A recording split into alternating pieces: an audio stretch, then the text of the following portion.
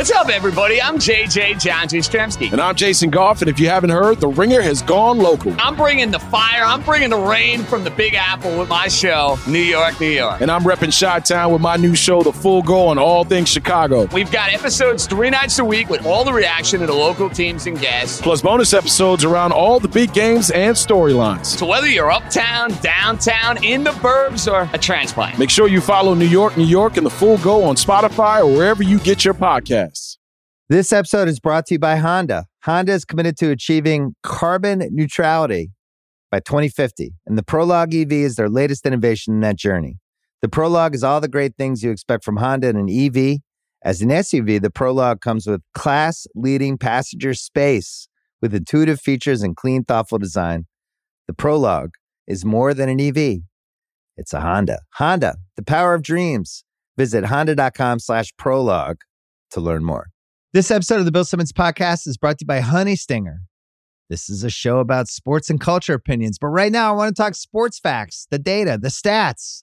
Honey Stinger, sports nutrition, trusted by more than 1,500 pro and college teams. That's right, 1,500. That's all 32 pro football teams. That's 39 pro basketball teams, 29 pro baseball teams, and more that prepare, perform, and recover with the delicious taste of Honey Stinger's energy waffles, chews, gels, and bars. Honey Stinger is the one team's trust. Use code Simmons for 20% off your first order at honeystinger.com. That is SIMMONS for 20% off your first order at honeystinger.com. We're also brought to you by FanDuel Sportsbook, as well as the Ringer Podcast Network, where we just relaunched our TV podcast that is called the Prestige TV Pod. I popped on there a couple of times to talk about the morning show with Amanda Dobbins, did a Sopranos Hall of Fame episode there as well.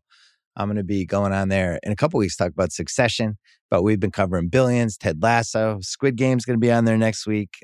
You name it, it's going to be on there. A bunch of great people talking about it. So check it out. The Prestige TV Pod.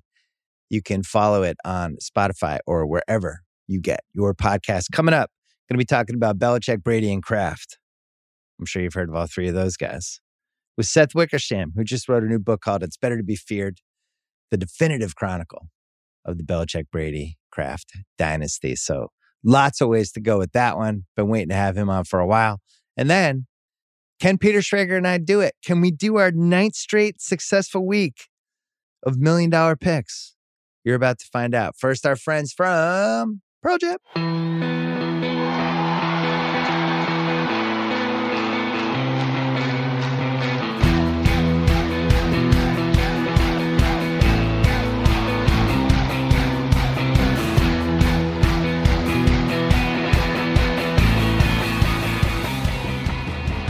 All right, Bucks Pats on Sunday night, Belichick Brady. Everybody's been talking about it all week. We've been talking about it for really the whole season. We knew the record could possibly be broken, which is this just fascinating wrinkle. The NFL obviously looked at the schedule and said, hey, very likely he could break the touchdown record during this crazy emotional game. I have friend Seth Wickersham, who wrote the book, the definitive book about the Patriots dynasty that's out this week. I have friends that can't believe I'm not coming back for this. I'm going to be watching this game by myself in LA. I don't want to be with anybody else. I don't know what my emotions are going to be. I don't know if I'm going to bet on it. I think all the Pats fans have looked at this thing as this thing they knew was coming, but now it's close and they kind of don't know what to do with it. What is it like if you're Brady? What is it like if you're Belichick? What is it like if you're Kraft? Let's go through the three. Brady, what's it like for him this week? I mean, I bet you that Brady is resolutely focused in trying to be as unemotional as possible, which means, and a buddy of mine suggested this yesterday, that, you know, they'll probably end up doing like a big tribute to him on the video board and that Belichick will give him a hug and they'll do anything to like get him emotional and thrown off his game a little bit. I'm so glad you brought this up. I think that's the move. I think that's the move for the crowd. I think you really you turn it into, like a tearjerker. Exactly. You try to pray it. Make him like a non-robot. Make him a human being. Exactly. Like when Peyton Manning went back to Indianapolis as a Denver Bronco, they did that to him. And if you go back and look at the replay, he started crying in warmups. And so I totally think that that's the play with Brady because, he expects a tough crowd. He expects Bill to ignore him before the game, which I doubt that he will. But still, he can handle all that. But if it's this complete outpouring of love, that could be a good advantage. Well, and we'll get to Belichick Kraft in a second, but I think one of the interesting things about Brady over the years, and you talk about it in the book after the last Tennessee game, the way he handles the press conference where he's like weirdly uplifting. Yeah. And versus like how he usually was after losses. But both him and Belichick have done such a good job of presenting whatever that image is that they want to present in public versus what they're actually like in private, right? And Brady has been so guarded. That's why I thought time after time that Facebook thing he did was like kind of mildly interesting because there were some moments and they were like, oh, that's actually the real Tom Brady. But he's been very careful of kind of keeping that Batman Superman costume on. But I don't think he's going to be able to keep it on with all the pregame stuff. Any human being is going to feel the emotion. I don't think he can lock that out. I agree with you. And I think that, he said at some point in the past year that 90% of what he says in a press conference is bullshit and it's not what he's really thinking. And I think even with Tom versus Time, he let himself be existential in front of the cameras, but he still let other people kind of go there more for him. I mean, you've seen Alex Guerrero talk a little bit, Tom Sr. talk a little bit, his wife, Gisele Bundchen, during Tom versus Time, she talked a little bit. Tom is kind of a master at letting his feelings out there. And then when he's in front of a microphone, maybe not quite denying them, but kind of skirting around it just enough so that, it seems like he's got a little bit of a distance from it. Yeah. Well, I'll tell you this, and you have this in the book. And one of the reasons I loved reading the book, obviously I lived it the whole time, but then when you see somebody kind of lay it out from beginning to end, and you just think like 20 years is a long fucking time. Long fucking time. When he gets drafted, I wasn't even at ESPN yet. The first year that he took over from Bledsoe was the first year I was writing for Page Two and saying like, it was the early internet. I'm on the Page Two with Hunter Thompson and Ralph Wiley and just to watch that evolve. And now have 2 kids. I've had 5 dogs. And, he was still on the Patriots at the end of the second decade. But I think one of my favorite stretches of the book is the Deflategate part.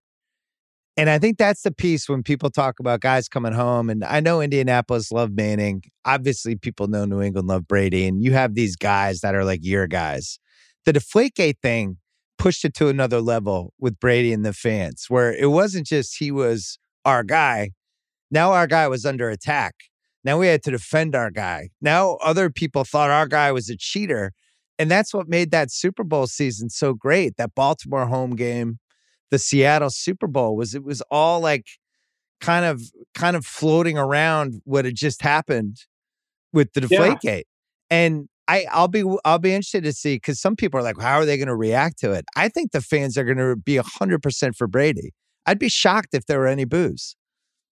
Oh, I totally agree. I mean, especially because he wanted to remain a Patriot. I mean, he made so clear over his career that all he wanted to do was retire as a New England Patriot. Robert Kraft made clear that he wanted Tom Brady to retire as a New England Patriot.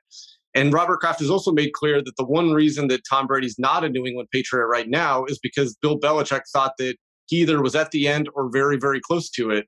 And so they kind of have to blame their head coach. I mean, that's whose fault this is at the end of the day. I mean, yes, Tom Brady wanted more organizational influence that he was never going to get in New England. He wanted, he told Joe Montana, he's like, they ask for my input and I give it, and then they ignore me and do their own thing.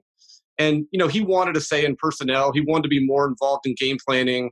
Alex Guerrero, I mean, he was banned from the team plane and from part of the building by Bill Belichick. And he has a Super Bowl ring.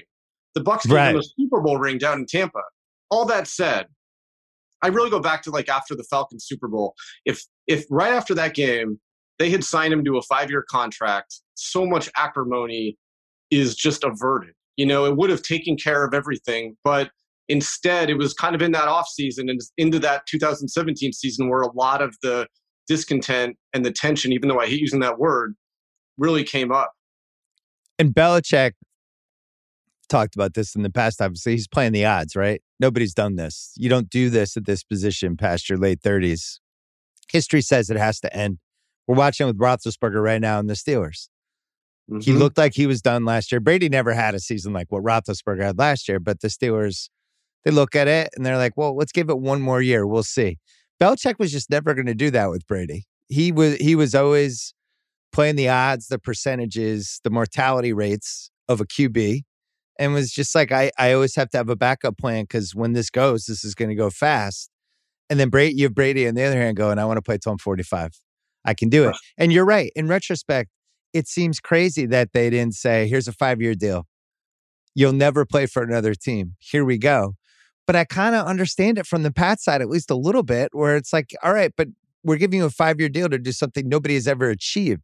I do think they misunderstood kind of the health advantages and how driven Brady was to do that. Don't you think? I mean, that was a lot of the stuff in your book is like, they kind of just underestimated him. Yeah, the two people who should have never underestimated him. And by the way, this is primarily a Bill Belichick decision, but it was also a Robert Kraft decision. I mean, he told people at the Super Bowl when the Chiefs played the 49ers that, we want Tom, but not until he's 45. And Brady, Belichick always does these studies, right? He sends assistant coaches and executives to go do studies. And he did studies about, the way that quarterbacks slip when they're in their 30s. And he did a study that I report about in the book where they interviewed Michael Jordan and Kobe Bryant and Tiger Woods to try to define these characteristics that all these immortal athletes have. And Brady was interviewed also. And with the other guys, all of the motivations came from, the chip on the shoulder, the ruthlessness, and, sort of almost seeking and inventing scars. Whereas like Brady was different. I mean, he had some of that to him, but he always seemed to thrive best when he was in an atmosphere that was like his family's, which was kind of loving and supporting. And that was just always at odds with the ship that Bill Belichick ran. I think that Bill deserves some credit. I don't think it's quite as coldless as, as emotionless as people make it out to be, but, it was not Bruce Arians. I mean, Brady went from like Harvard Law School to Florida State when he went down there. Right. And I think as you lay out in the book, this is such a long relationship between these three people, and it's so unusual and it's so historic and it's so different, and it just will never happen again. I'm always nervous about saying this will never happen again with sports, and then over and over again, you're surprised. I truly, honestly think this will never happen again. You'll never see a quarterback and a coach catch each other at the early stages, and then an owner kind of in the early stages for him too. And then it just kind of all works out for 2 decades. So when you see it all laid out year by year by year, it kind of becomes amazing that they stayed together. If anything, like probably the best thing for them was to stay together was losing the Super Bowl in 2007 and then losing in 2012, because now it's like, you got to stick together. We have the best chance to win if we have each other. But then by the time they win the next two, even before the third one, that's where you can see it's like, all right, I got what I wanted from you. You got what you wanted from me. You want to run this Patriot way Belichick thing over here. And I kind of want to do my own thing and have my dude Alex Guerrero. And I want to, I want to become more of a personality. I want to have more of a say in the. So all of that makes sense, but it's just crazy to me that they dragged 19 years out of it. You write this book, like, as you're laying it out, are you thinking like, oh my God, how is this not over in like year 9? Exactly. That's exactly what I was thinking. And frankly, my favorite part of the book's divided into 3 parts. And my favorite part is part 2, because that's the 10-year drought where they had plateaued at the highest level that you can plateau at, but they were still coming up just short. And they knew internally that we hadn't done it. And these 2 men, Bill Belichick and Tom Brady, were really digging within themselves to find that last percentage of a percentage point that they could improve. And that to me, that's where a lot of the TB12 stuff was birthed, because Tom Brady, I was at his apartment and Alex Guerrero shows up at his apartment and I was like, what does that guy do? And Tom was like, it's really complicated to describe what he does. It turns out that his job is actually pretty easy. His job is to make Brady's goals come true and to never tell him no. And then you had Bill Belichick, who... Well, but he also had like there was a witch doctor element to him in the early years where it's like, he figured out some new form of HGH. There's rumors flying around. What's this guy doing? He's changing Brady's blood. Nobody knew what he did. Nobody could understand. It was a little like the Ernie Adams of health almost, where it's like, what does that guy do? And in some ways, people still think that. One of the things I pointed out in the book is that the TB12 method came out, and there was all these things that got mocked in it. That water would help you prevent sunburns and all that stuff. And when they did an updated edition, they actually removed a lot of that stuff. They kind of took out a bunch of the stuff that Alex was driving a little bit more than Tom. But going back to like that drought, and then you look at Bill. I mean, Bill had to figure out a way to get his team back to the point. Remember, those 3 Super Bowls were by a combined total of 9 points. They did not win blowouts. The Eagles Super Bowl was kind of it was a dominating game, but they only won by 3 points. And so Bill had to figure out a way to take these inches that they were losing in Super Bowls and turn them into victories. And that's why I went really deep on the Baltimore formation in the Ravens playoff game. I mean, if they don't have that play, they're down 2 touchdowns to the Ravens, who are not scared of them at all. If they lose that game and they get bounced from the playoffs in the first round again, I mean, is Brady even back the next year? They already had Garoppolo, ready, on the bench. A lot of things changed when they went to that Baltimore formation. It's the second greatest home win of this whole era. The snow game is still number one. We call it the snow game. Everyone else calls it tuck roll game. Snow game is 1, but the Baltimore game is 2, and is such a roller coaster ride. I think it's in the running for most entertaining pure football game. And they were more entertaining games, like the Atlanta Super Bowl and stuff like that. The AFC title game against the Colts. But those were always like kind of train wreck roller coasters, right? The Chiefs game where the Chiefs come back and D Ford's offsides. The Eagles Super Bowl. Those games are entertaining, but like unconventionally entertaining. The Ravens Pats game is just like an awesome football game where the Ravens are better. And they kind of outthink them, and then the crowd takes over in the end, and it's a highlight. And nobody really knew if Brady still had that magic. I mean, no, they were down 14, and they got right back in the game, but then they trailed again. And Brady drives them down the field. He throws that perfect pass on the fade route for a touchdown, and he was pretty fired up. He got poked in the eye in that game. He and Terrell Suggs were talking all kinds of shit to each other, and after that game, John Harbaugh is just livid. And remember, Bill Belichick ran the no huddle and used the Baltimore formation and the Ravens formation, knowing that John Harbaugh was going to lose his cool. He knew that John Harbaugh had a temper that he couldn't control, and he set this trap for him. And one of the themes I get to in the book is just how he wrecks certain coaches, Mike Martz, Mike Shanahan with the intentional safety. And John Harbaugh, he knew that John Harbaugh would flip a lid, and he eventually got a 15-yard penalty in that game because he was so upset about this. And then... Wait, for the people listening, that was the thing they did where they were declaring ineligible receivers on the line, but they were off the line. So the Ravens were basically defending these guys who couldn't move, but then the tackles that were offensive linemen are moving off the line, and Harbaugh he almost has an aneurysm on the sidelines. Anyway, and that play was originally called Fight Song, and it was invented by Lane Kiffin at USC, and he called it Fight Song because he was like, when we run it, we're going to win, we're going to score a touchdown. So anyway, after the game, John Harbaugh is just pissed because he feels like the refs let him off the hook. He feels like they got intimidated by Bill Belichick and didn't give the Ravens time to set up like they were supposed to. And of course, Tom, who never talks trash, never. He's actually not a very good trash talker, right? Even in practice, says maybe those guys ought to learn the rules. And John Harbaugh ends up getting an apology from Bill Belichick because of that. But friends of John Harbaugh around the league were just so pissed that Brady did that. And obviously we saw where that led to, the Colts getting a little defensive and a little frustrated about Deflategate and tipping off the refs. Right. Yeah, and I always get that mixed up. The Ravens game was before the Deflategate, but the thing that was happening that year was Manning had that resurgence with Denver, and the Manning Brady thing, which had been kind of a seesaw. And Brady was our guy. He was Bill Russell, and Manning was the more talented guy. He was the number 1 pick. He had all the his dad, the whole thing, and he was Will Chamberlain, and we were basically reliving Russell over Chamberlain, where it's like you can have all these, you're the better offense, but our guy wins the big games, and that's what we do. And then Manning flips it, and then we don't win Super Bowls for a few years. Manning goes to Denver, he breaks Brady's touchdown record, he gets another one before and then he's kind of flipped, and now he's the best. And I think all of us were just like, man, Brady's got it. We got to get this back. And then all of a sudden, within 3 years, it's a complete flip. There's like no doubt left.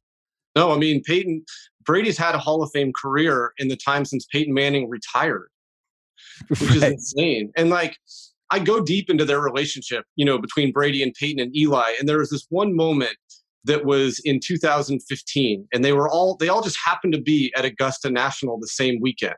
And so Peyton and Eli decide to get up early, and they sneak through Augusta because they're wearing shorts, and you're not allowed to wear shorts.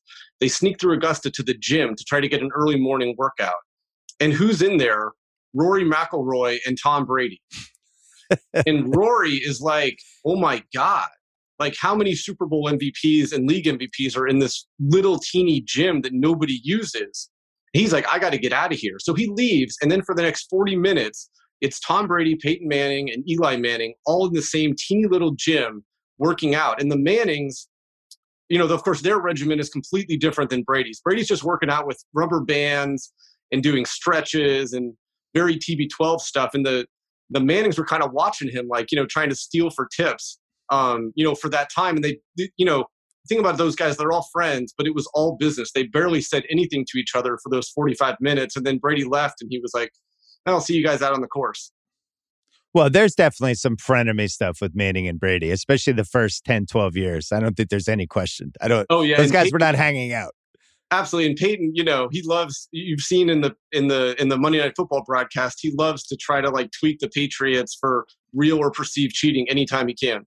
Yeah. And that's another thing that jumped out to me in the book was all of these different kind of aggrieved people that are along the highway of this Patriots journey. From Mike Martz is probably still mad about this right now. He's probably arguing with the Starbucks barista that the Patriots taped this practice, and did they tape it? I don't know. I just think, I think that's, obviously I'm going to defend the Pats as often as I can. In that case, total sour grapes by Mike Martz. Like Belichick used all the stuff against Mike Martz. Like he knew Mike Martz was going to want to like basically pull his cock out and swing it for 3 hours in the Super Bowl and be like the big offensive genius Mike Martz. And Belichick just flipped it on him, and they never adjusted. And by the time they adjusted in the fourth quarter, that's when they started moving the ball. But it was too late. Belichick's always able to use things against the people, like their Achilles heels in a weird way. And that came up over and over again in the book. Yeah, it's that Karl Rove thing, turning strengths into weaknesses. But one of the anecdotes that I was told, and I loved it, is that so Spygate happens, and it breaks on a Sunday, and Roger Goodell is trying to figure out what this is all about in the next coming days. And he calls all these head coaches and general managers around the NFL, and they're just burying Bill. It's like the height of their piousness. He's a cheater. Everything that he does is dirty. You got to give him you got to suspend him, all this stuff. And Goodell calls Mike Shanahan, who at the time wasn't quite the genius that Bill at the level was, but he was still one of the better, smarter head coaches around the NFL and a good friend of Bill's. He calls Mike and he's like, well, what's going on here? What do you think about this?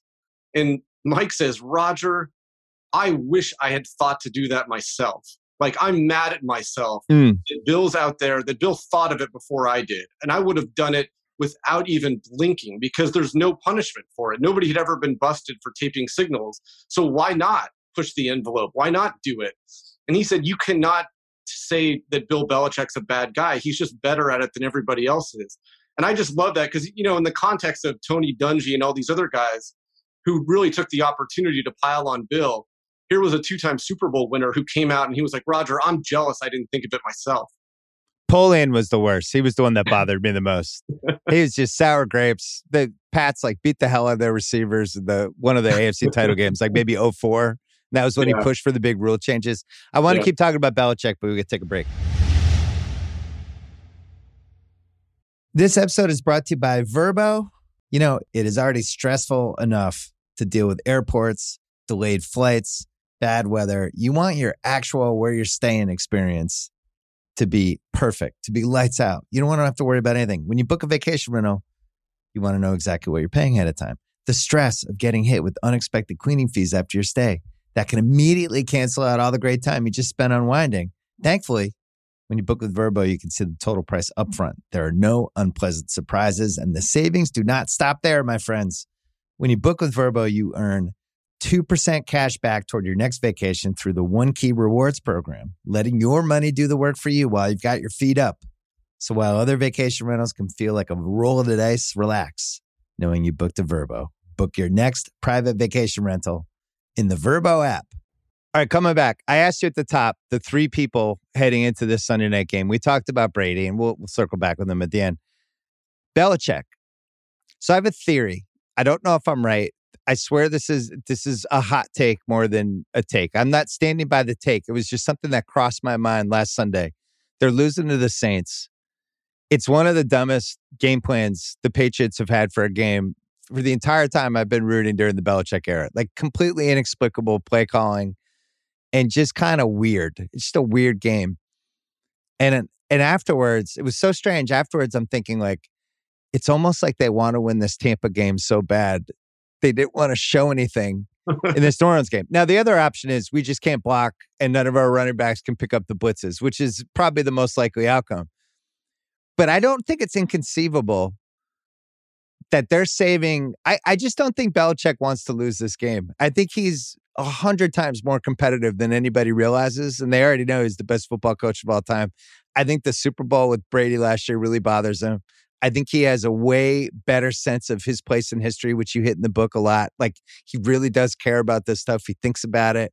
He does documentaries and let two people write books about him, and he cares. And I don't think he wants to roll over in this Tampa game and have it be Brady throws 5 touchdowns and breaks the record and gets cheered. I think he's going all out in this game. So what do you think walking into Sunday? What do you expect from him and the emotions, everything? What do you expect?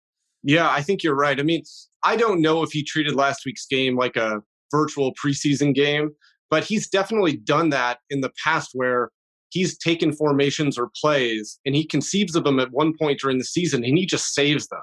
Yes. Until he feels like one of his pieces of football genius is the ability to not panic and to let football situations play out. And I think the clearest moment of that was, Seattle. when the Seahawks are confused at the sideline and he notices that the clock's running, but the Seahawks are confused and all the coaches are like, in the Super Bowl against the Seahawks, aren't you going to call a timeout? And he's like, no, I got it. I'm not going to. And that said, a lot of the people that he spent a lot of big money on this offseason were dropping a lot of passes. The offense has no rhythm at all and isn't scaring anybody. And so maybe defensively, he'll have some wrinkles. Nobody knows Tom Brady better than that guy. But I think he would have rather gone to that game 2-1 than 1-2. I'm not saying like they threw away the game or treated it like a preseason game. I just thought it was pretty vanilla. It was like mysteriously vanilla. Like they were like, let's try to win this game. We think we can win this by kind of establishing the run, not doing anything too crazy. When really, like, the more I watch this team, I've watched every play for all 3 games. Like they can't really block. Mac's better in a shotgun with the receivers spread out, and they should kind of just play up tempo. And they're afraid to do that. And I feel like that's what's going to happen in this Bucs game. I don't know if they're going to win, but I think he unleashes Mac in this game. Defensively, like Uche was a late scratch. That was mysterious to me. It was like let's get him healthy for the Bucs game. I think they're treating this Bucs game like it's a playoff game. I really do. I mean, it since January of 2020, it's the closest thing they kind of have to one of those big playoff games. Yeah. Well, all right. So Belichick, we know it's going to happen. He'll probably avoid Tom before the game. Then there will be the big handshake after. They'll definitely have the handshake. Do you think he likes Tom Brady? Yeah, I do. I do too. So I think I'm not so sure that he'll do that. It wouldn't surprise me if he tries to give Tom a hug before the game. Really? So wait a second. You're predicting the pregame hug? I'm saying that's like plus 180 on FanDuel. I'm putting out. I know. Seriously. I think they would. And I think that also at the end of the game, they might just do one of these, kind of like how he did with Josh McDaniels like years ago when McDaniels was with Denver. They were like, they don't want to make a big deal out of the handshake. But, that said, I think that, they're going to get in Brady's face. Like the one thing Bill does better than anybody ever is he disrupts the passing game. And I mean, for some reason, teams are just scared of Tom Brady. I mean, I understand why they're scared of him, obviously, but they don't challenge the receivers a lot. They play zone and they let him throw the short ball and get the ball out quick. And that's what he will do all day long. And Bill is not going to let him do that. And Tampa can't really run the ball. Belichick's usually good if he's going against an offense that can do one thing but not the other thing. I'm sure he learned some tricks with Brady over the last 20 years that he kind of filed away in his head. Mm-hmm. And I don't know. It's going to come down to, can the Patriots block the Bucs front seven? But with the Belichick thing, because you talk in the early part of the book about how he was always ahead of the curve, where stuff like, oh, everybody's doing a 4-3, I'll do a 3-4, and things like that, where like the actual free agent inefficiency for signing people, there's just more of these guys available because everyone's using a 4-3. There's just more linebackers to be had, basically. Mm-hmm. But then as the league gets smarter, advanced analytics come in and things like that, you start, like, your edges start eroding. You talked about this in that second stretch of the book as they're reinventing himself. What were the edges that he found after those first three Super Bowls in that like 2009 to 2015 stretch? Well, I think the most obvious one, and you and I talked about this, was the draft when he drafted Gronk and Hernandez. I mean, he changed football. He realized he couldn't beat that the Jets had beaten them soundly at home in the playoffs, and he needed to do something different. It's crazy to think about that, where the Patriots were like, we got to figure out a way to get past the Jets. But he knew that they needed to do something different. And so he did what he always does, is he adapted. And then I think that after he adapted, and still they were coming up short, I think that he realized that they had to have an element of surprise. And I think that that's where that play came in, the Baltimore Ravens funky play came into effect, where even after everything that he had done, all the hours that he had devoted to this, his entire life, to the detriment of maybe his happiness to a certain extent, they're still down 14 against the Ravens. And he says, let's go with Baltimore. And that really reignited the entire dynasty. Do you think these guys ever hung out? Do you think they ever had dinner? Was there any sort of relationship other than just the football stuff? Because you talked about, a part people forget early in the Brady experience was when Dick Rabine died. And Belichick's the coach at that point. And he's just like, I'm going to coach the quarterbacks. I got this. So he's actually spending a ton of time with Brady, and he's slowly realizing, like, whoa, this guy's different. Something, and then the next year Brady's the backup quarterback. They don't even have competition for him. But do you think they had like a real relationship, or was it strictly coach quarterback? Well, it was both. I mean, clearly they knew that they were linked in a way, and I think there was a lot of love there. Was there always like? I'm not so sure. I mean, I think that at the Hall of Fame, these guys will say, I loved Bill Belichick and I loved Tom Brady, and I think they meant it. But I mean, these guys got on each other's nerves. And, I think that you mentioned earlier, like, where's the acrimony coming from now? I think it's coming from Tom's side more than Bill. I mean, Bill has been humble. He didn't think that Brady could do it anymore, and he goes out and he wins a Super Bowl. I think that Brady and Brady's people are more angry at the way that things ended, and the fact that in August of 2019, Brady almost had to leave. He almost left training camp in protest. He was so pissed off about how the contract negotiations were going. And so I think the edge is a little bit more on the Brady side right now.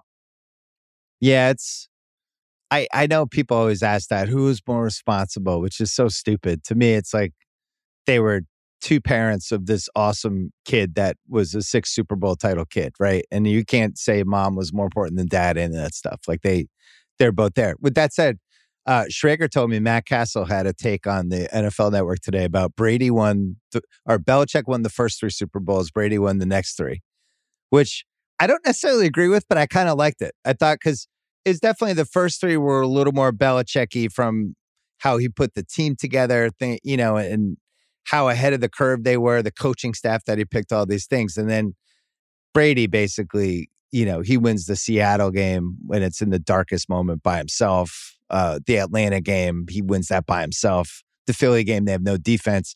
I do think the Belichick was probably a little more responsible for the Rams game, but it's a fun one to think about, Super Bowl by Super Bowl. But I just feel like they were both the parents of this thing.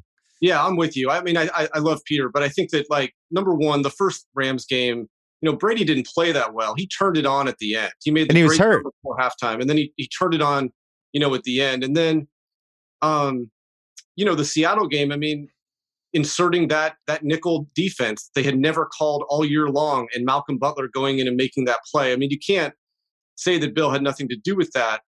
And then the final Super Bowl where they played the Rams, I mean, the Patriots only put up 13 points. I mean, They just exposed Jared Goff. And frankly, I don't think he and I don't think Sean McVay ever really recovered from it. So it was kind of a nice little capstone. Yeah.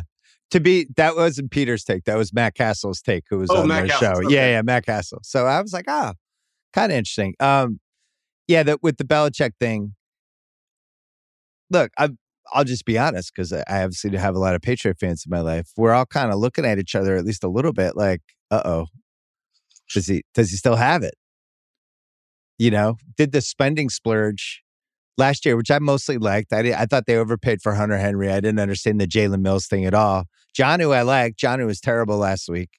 Had drafted some really good draft picks, but it seemed like he had rebuilt the offensive line, and then you watch the offensive line this year and they can't block, and you think like, all right, so all of these great assistants he's had over years, and a lot of them get poached. Nora wrote about this for The Ringer. She wrote a great piece about the curse of being a great coach or a great anything is you have all these people on your tree, and then people start grabbing the people from the tree. And like Brian Flores, I think is excellent. Like, guess what? He would have been awesome to have on the Patriots coaching staff, but he was kind of overqualified. So at some point, is that like it's just a diminishing returns? How many times can you do it? Not only with like just coming up with new innovations, but also just finding people for your inner circle. And that's what worries me is that like, man, how long can somebody do this? I'm totally with you. And I think that's what makes it so interesting to me about both Brady and Bill is that for as different as they are, personality-wise, they share this trait where they believe in the promise of the next play or the next season or the next game more than anybody who's ever played. I mean, those guys can flush what's happened and focus on what's in front of them better than anybody ever. And they just refuse to concede an inch to anybody else's idea of the inevitable. And you see it with Tom wanting to play until 45 and maybe beyond. And I think you really see it with Bill when he drafted Mac Jones, because what he was looking for there, I think, was something inherently fleeting. And that's a chance to have continued success in the NFL. And that's why that pick, I think it wasn't just for need. I think that it symbolized something. And that's that, like, he knows that this is a quarterback's game. He won the lottery with Tom Brady. He developed a Super Bowl caliber replacement in Jimmy Garoppolo. And he knew that he had to figure out a way to do it again, even now at age 69 years old. So you reported this for ESPN at the time. I didn't believe you. Then I eventually came to believe you because you were right. You wrote about this in your book too. The Garoppolo thing is this interesting kind of fissure for this three-headed relationship that had worked so well. Garoppolo becomes, these are the three people working at the restaurant, and Garoppolo becomes the young blonde hostess who blows all of them up. And it's so funny, like when Malcolm Butler has the interception and Brady's celebrating and Garoppolo comes over and he won't even celebrate with Garoppolo. Like clearly he's just threatened by him the whole time. And it's not even like he's threatened by Garoppolo. He's threatened by the knowledge that Belichick is ruthless and Belichick will always get rid of you a year or two early. He's not going to be loyal to you, and he's developing the next guy. And this shadow of Garoppolo really bothered Brady. And at some point, Kraft had to do something, and Kraft sided with Brady in that moment. Is there anything in the book that's different from what you had already reported on ESPN? I mean, I know the answer, but just for the listeners. Yeah, I mean, Kraft denied, that he pushed I wasn't the only one who reported that Kraft pushed the trade on Bill. And Kraft denied it. So, obviously that denial is in there. But, I think that what you're talking about is right. Look, Brady, he liked Jimmy as a human. He hated the idea of Jimmy. And, when Belichick drafted Jimmy, he was so blunt. We all know what Tom's age and his salary are. And Tom, you talk about their relationship. I mean, these are two phenomenal football minds and whatnot. But they're very confrontational on a football field when they need to be with their teammates or their players, but together they're not exactly the most confrontational people. And so Tom was always curious what Bill said about him in public. Remember, for the longest time, Brady's entire career, Belichick wouldn't say he was the greatest quarterback ever. He would say there's no quarterback I'd rather have than Tom Brady, which he considered to be unequivocal praise. But he also said, especially in that 2016 season where Brady was suspended for 4 games, and Brady's having this phenomenal season, right? I think he threw 2 interceptions all season and like 28 touchdowns in 12 games. Belichick says, we've seen we can make the transition to Garoppolo, and it's really seamless. Seamless. I mean, that's a phenomenal word when you're talking about Tom effing Brady. Such a fuck you to Brady. Else. Yeah, it really was. Hey, Belichick's kind of a dick. Like, that's in your book too. Like, he's really blunt. He's sometimes awkward, and he's not great at kind of pouring water on the plant, basically, with relationships. And, I think that's where Robert Kraft comes in, where he's just trying to keep the band together as long as he possibly can. And he understands Belichick's brilliance, and he understood what he had in Tom Brady. And obviously, when Kraft gets into the Hall of Fame, this is probably going to be a huge reason why, is because he was able to hold this thing together. But it came with some managerial challenges. And in 2018, obviously, everyone's a little raw, coming off the Eagles' loss in the Super Bowl, coming off the previous season where there was a lot of fighting. You mean when we lost the Super Bowl, when we never punted? Yes. Super Bowl? Yeah, it was still a little raw. Brady, right after the game, at the first meeting back in the facility, Brady's telling the coaches, I'm not coming back. And, he skips the off-season program, at least the voluntary part of it. And in September, Kraft is in Aspen for a conference. And he runs into some friends in the hotel lobby, and he says, I really hate leaving here. These are the most brilliant minds in the world. And I got to go to Detroit to be with the biggest fucking asshole in my life, my head coach. And frankly, I think Belichick would be kind of proud of that. Yeah. Well, everyone said Belichick, once he got the new girlfriend, was actually like a little like nicer to everybody, like the kind of in the 2010s, like that he kind of loosened up, but it certainly doesn't sound like it from many of the anecdotes. I have one last thing on Brady, then we're going to take a break, and I want to talk about Kraft, because I think Kraft is the underrated piece of this whole thing. Mm-hmm. The point of Brady's career that he's at now, and I don't know if you're intel and some of the people you've talked to even now since the book, the way it's been described to me, he almost sounds like an alien, where he's won so much now that he's only obsessed with the process. The actual winning piece of it it's kind of like just an outcome. And yeah, obviously he loves winning. Everybody does. But he's so driven at this point that's kind of all he sees. It's not even about, like, the guy from the first Super Bowl who's like holding his head because he can't believe they won the Super Bowl. That guy's gone. And it's like Super Bowl or bust every year. He expects to win the Super Bowl. And the joy of winning the Super Bowl is probably 1/10 of how mad he would be if he didn't win the Super Bowl. That he's just moved to this different stage, kind of mentally, psychologically. He's in complete control of that team. He owns every piece of it. And I don't know, what have you heard about that stuff? Yeah, I write about it. I mean, there's a reason why I built the book not around the Super Bowls, but around the character evolution of these two guys. And I mean, you talk about Brady and, 2001, 2002, I mean, he wanted to dominate the world. I mean, he was struggling with the adjustments to fame and all these things, but he has always had his eyes on some stratosphere that most people wouldn't even really conceive of.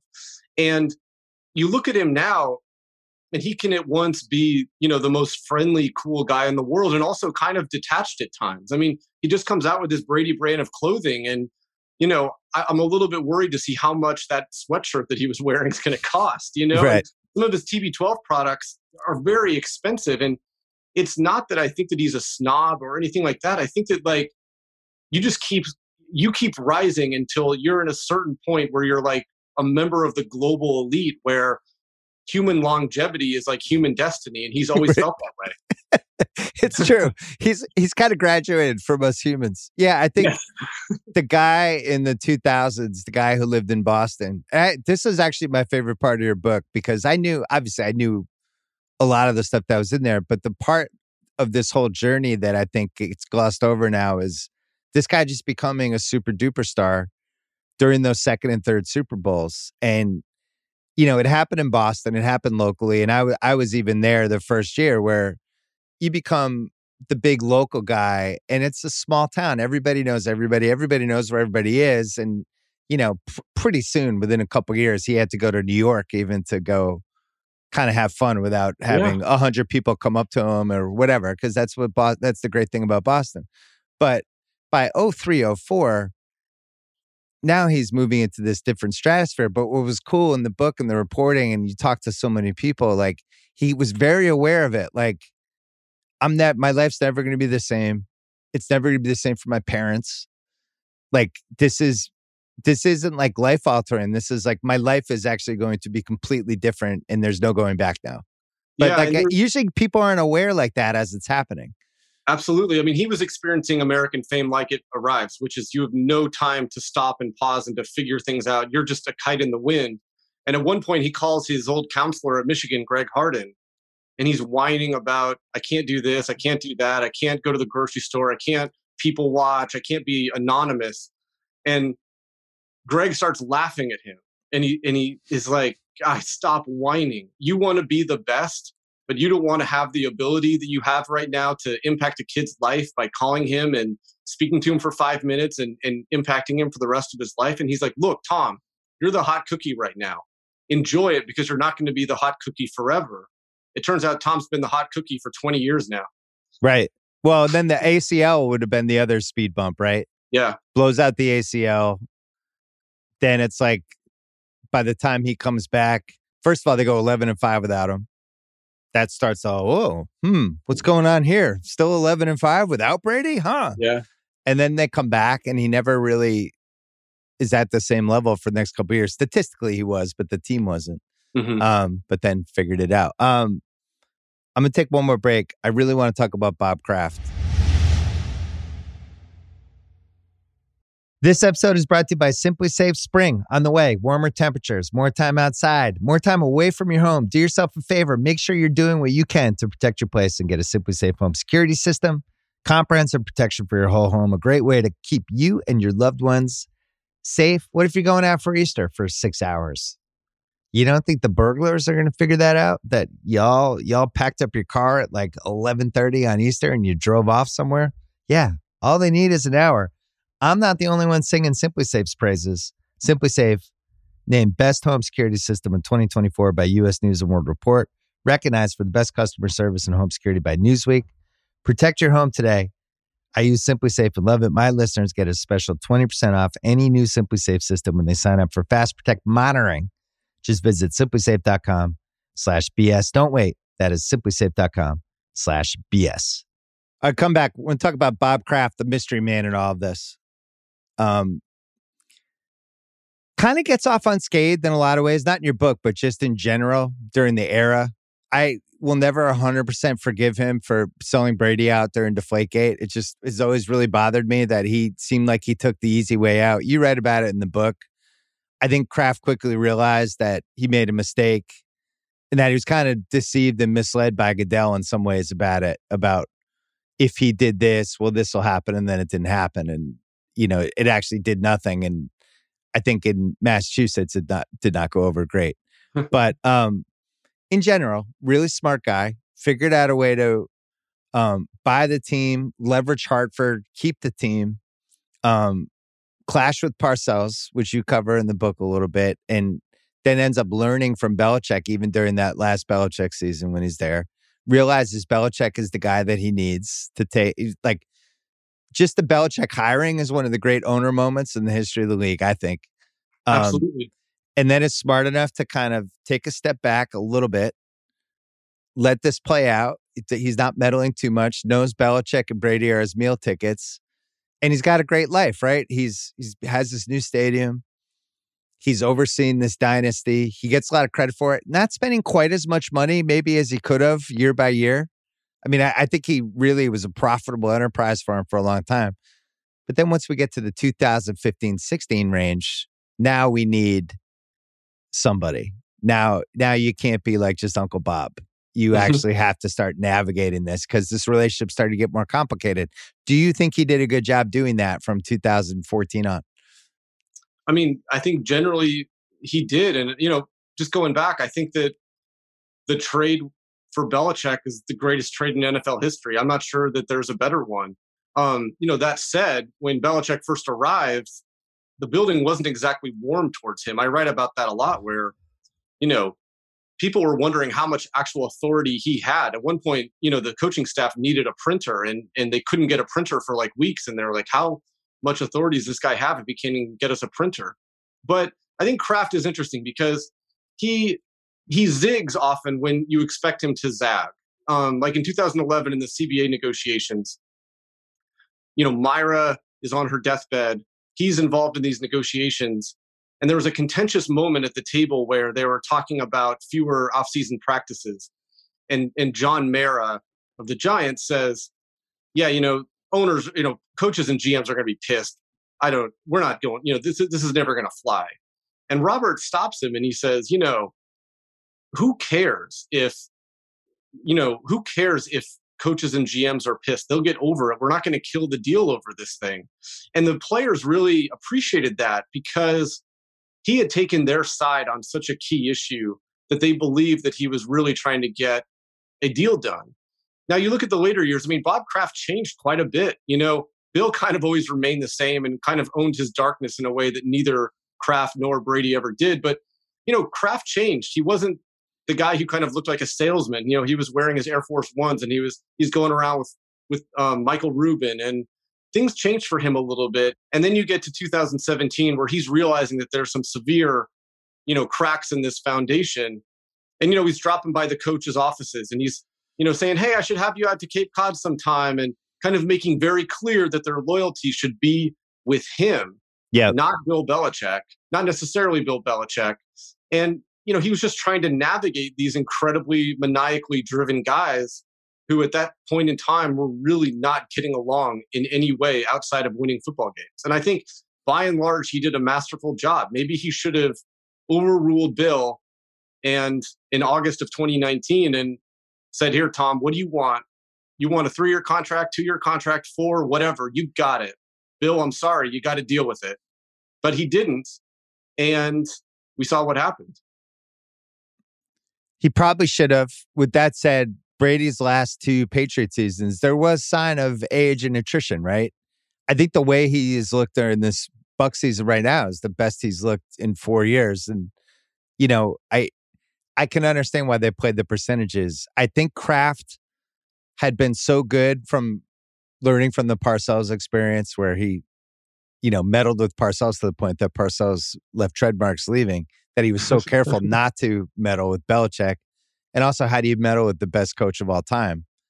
But he should have meddled in this case. This should have been one where it's like, hey, Bill, let's give the dude a 5-year deal. We can front load it. Maybe it's like if he has 3 years instead of 5 and we have to get out of it, we can push the rest of the money. Like there's salary cap shenanigans we can pull, but let's just take care of this. I really genuinely think Belichick was like ready to hand the torch from Brady to Jimmy. Like the more we learn about this stuff, like it really seemed like Jimmy was his anointed guy. I was surprised he didn't trade for him this spring. And maybe they would have if they didn't get Mac. Yeah, I think they were kind of wondering if he was going to be available. If they hadn't drafted Mac, I think they would have been wondering if he would have been available up to, the first game of the season. Right. But yeah, you're right. And, Kraft used to say, he would tell people that Bill didn't quite show him the respect that he deserved. And he would say, Bill was an idiot savant. I gave him this opportunity. And he started to, talk to Nick Caserio, who was the top personnel executive behind Bill in New England, about their moves because Bill wouldn't tell Robert. Yeah. And sometimes Nick didn't have the answers because Bill wouldn't tell Nick either. And so it just became kind of a sideload dynamic that Kraft felt, the need that he had to. I don't know if Kraft ever really, the guy owns a team. Dan Snyder meddles. He's the one who comes off the yacht and walks into the draft room and tells them who they're picking during the first round after all this work they've done. Kraft never does anything like that. But I think that, Kraft had to, maybe he was feeling a little insecure. I don't know. But he felt like he needed to make sure that people in the building understood that he owned the team and that their long-term loyalties maybe should be focused on him and not just Bill. I wonder, like, he's in his mid-70s at this point, right? and Jonathan's running more and more of the team. Late 70s? Wait, by 2017, how old is he at that point? Late 70s. Yeah. Yeah, late 70s. Jonathan's running the team a little bit more. And, it's possible like he's at a different stage of his career, right? And maybe the Kraft from 2005 would have navigated it a little bit differently. I think Kraft, saved the Patriots in Massachusetts, and I'm always going to be grateful to him. But he's definitely got a little weird the last few years. There's no question. I would say he's got a little wonky. Well, he's wondering, what does he got to do to get in the Hall of Fame? I mean, he saved the team. He created he helped create this dynasty. He held it together. He negotiated all of these CBAs and TV deals that made rich men richer. And he has asked people, he's asked voters for the Hall of Fame, like, what's the appeal of Jerry Jones? Because he seems to be asking, what's the guy done that I haven't done? Because, he's 80 years old now. He's not in the Hall of Fame. I think that the main reason he's not in the Hall of Fame is because of Palm Beach. And the voters just need some distance for that. But, he should. I'm not sure what makes a great owner, and I'm not sure what makes a great Hall of Fame owner. But by the standards that they've set with Pat Bowlen, Eddie DeBartolo, and Jerry Jones, Robert Kraft should be a Hall of Famer next year. Well, you think like you'd use the word ruthless to describe all three guys for different ways. Brady was ruthless in just like he will do whatever it takes to become the best quarterback of all time. That's all he cared about. Mm-hmm. And being an awesome teammate and just the concept of team, like every decision he made every day was based on the 16 regular season games and the 3 to 4 playoff games. And that drove what he did on a Tuesday in April. Mm-hmm. If he's waking up at 5:30 in the morning and have carrot juice and then throw balls to like some trainer for an hour. Like he's just every day 365. Belichick is ruthless about the construction of a team and never being loyal to anybody. He has no loyalty. He over and over again would dump these dudes a year too early, and they still kind of like him. And in some cases, it's like The Sopranos. Like they know it's coming. It's like part of the game. It's like, I know I'm going to get whacked. And then you have Kraft, who is one of the most ruthless businessmen successful ruthless businessmen we've seen in football, where over and over again, he's figured out how to leverage the franchise and the league for as much money as possible. I forget what did he buy the team for? It was less than $200 million, right? It was less money that he spent on guaranteed money in free agency this past year. Right. And it was like he got the stadium, like it was a crazy good deal. And then he didn't want to go to Hartford. He would have gone there, at gunpoint, basically. Does that. He's built that team. It's like one of the 5 biggest assets we have. And the big question is, well, what happens when Brady leaves? Well, they're fine. This is going to be the biggest regular season football game we've had in a couple of years. Mac Jones is in there, and he should be in the Hall of Fame. But I do think he's a ruthless guy. And I think there's a lot of people over the last 25 years that, I don't know if everyone's speaking kindly of him. Parcells is still mad about what happened with Kraft all those years later. And that whole Kraft, Will McDonough, Bill Parcells thing is one of the weirdest media stories the last 30 years. So to bring it back to the original question, so what's Kraft going to be like during this whole thing on Sunday night? Probably pretty bummed from start to finish. That's what I would guess. I mean, he'll never admit it, but he'll think number 12 should have been in our uniform. Yeah. And, I kind of think the Patriots are going to win. I don't know why, but my head tells me that the Bucs are going to win. And then he'd say, we would have won that if we had 12 on our side. It wouldn't have even been close. Because they honestly felt like Brady was kind of like the son he didn't have, even though he had multiple sons. You know what I mean? Yeah. Like he was kind of like weirdly a member of his family. They even lived, you talk about in this book, when Brady goes to tell him, I'm not coming back. He goes to his house, but their houses are what, like 3 minutes from each other? Yeah, like 4 minutes. Yeah.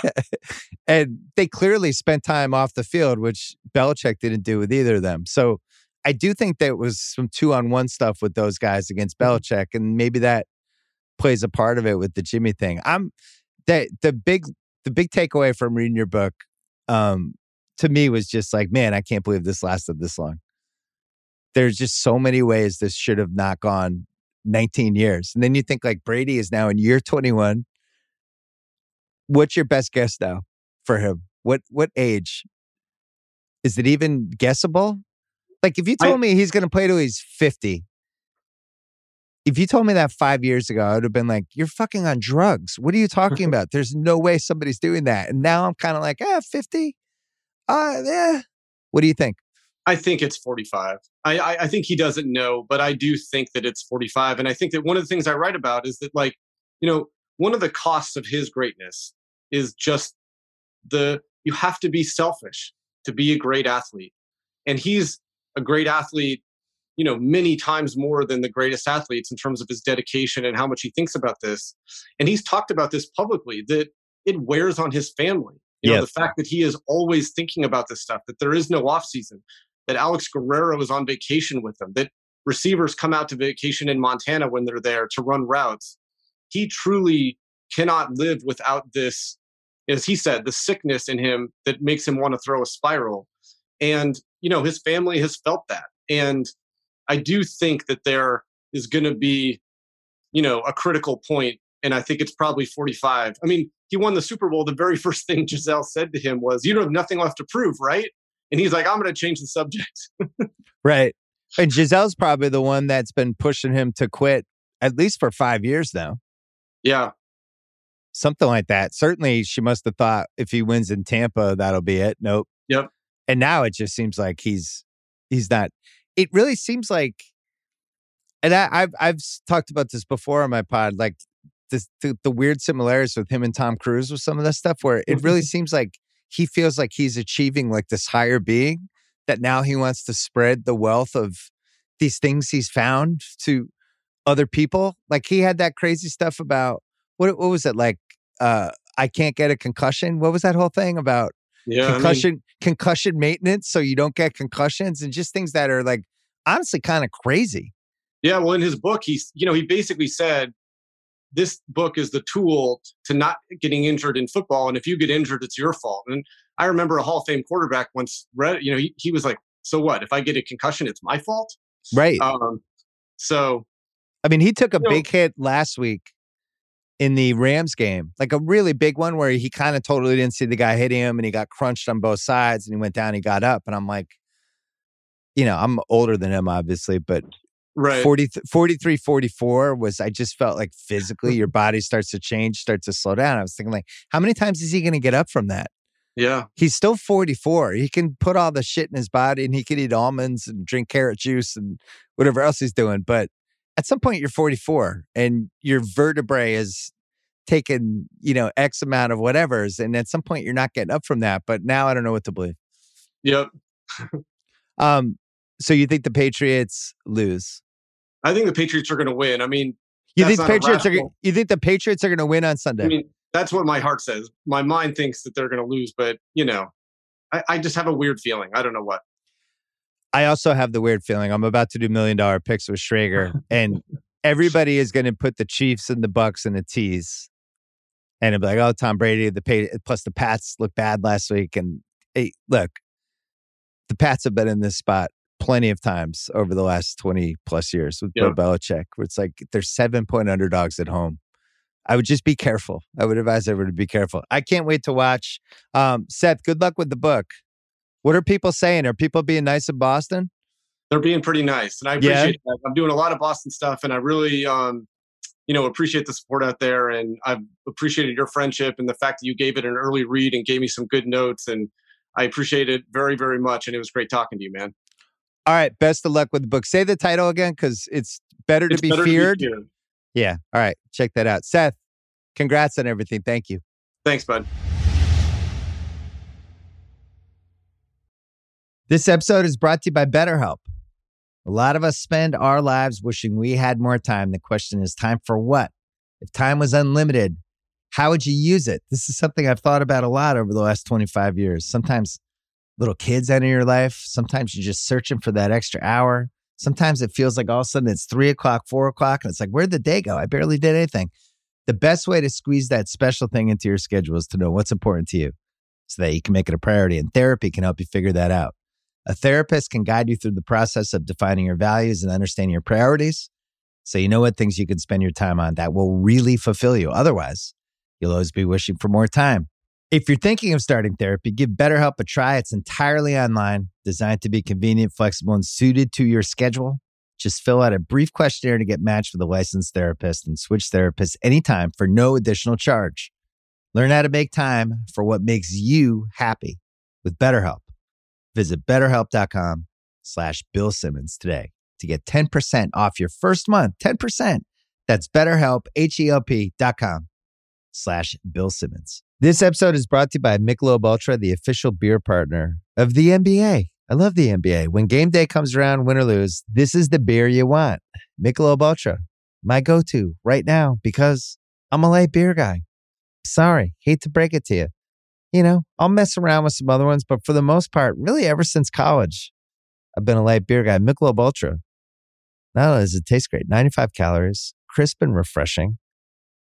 Put it in your fridge. Watch how people just grab it. All of a sudden, they're gone.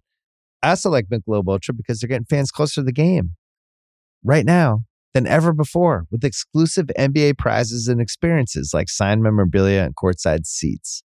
Enter for your chance to win at MichelobUltra.com/courtside. LDA 21 and up. All right, Peter Schrager is here as he is every Thursday. We won $127,000 last week on a miracle field goal by our guy Justin Tucker for $1 million picks, up $739,000 for the season. We haven't had that kick-ass week. I actually think it's going to be this week. This is the first slate I really liked. And of course, Pat's Bucks looming over everything. I already talked to Seth about it, but give us your take on Pat's Bucks.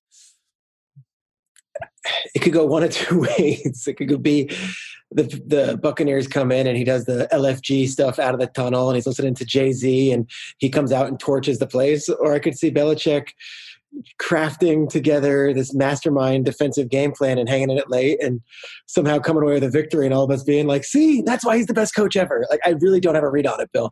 And I think everyone I've spoken to is like, oh, this is Buccaneers. It's just because of personnel and Brady's not going to lose this game. I don't know, man. I've seen this coach do enough to teams that I thought were unstoppable over the years that I'm not going to put anything in pen on this one. Well, they're 7-point underdogs at home, which is an automatic Belichick red flag. I think he's been a home dog probably half of the time was just last year with Cam Newton. But just in general, it's always a good spot for them. I think they either get killed. Yeah. I think they either get killed or it's like 2 minutes left in the game, wide open, like one of those things. Yeah. No in between.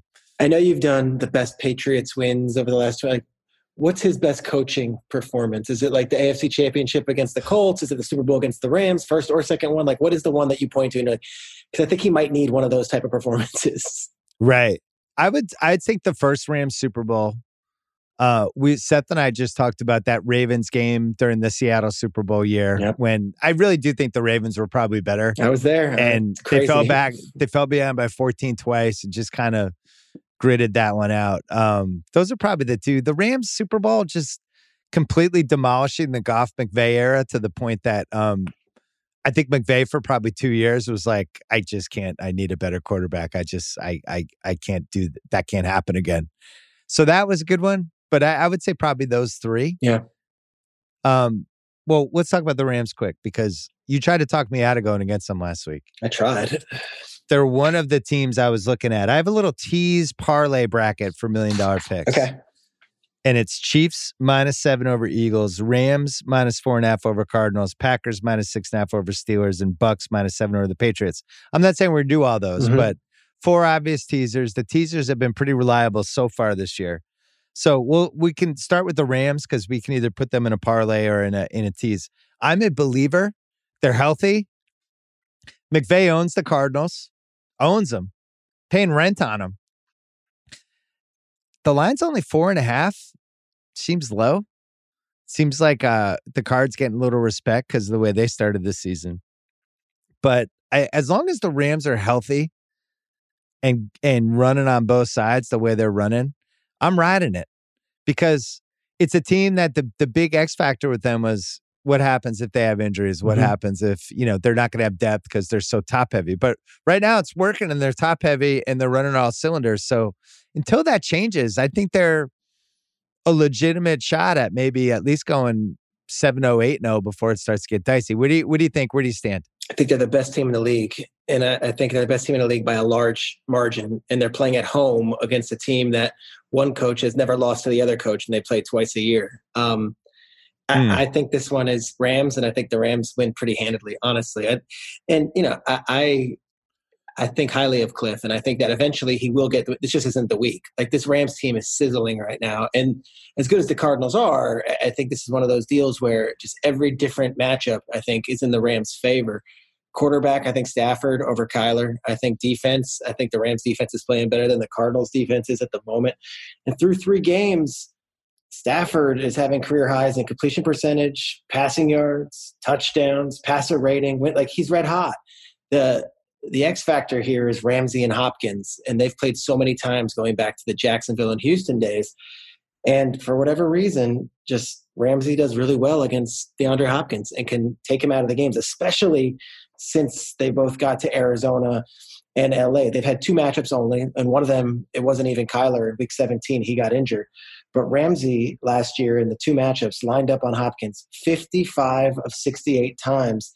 Hopkins combined in those games for next to nothing. Did absolutely nothing. So in the second game, which was a must-win game, and I know Kyler went out with an injury, they needed Hopkins to step up, and a lot of people around the league were like, where was Hopkins? I don't care if I back up.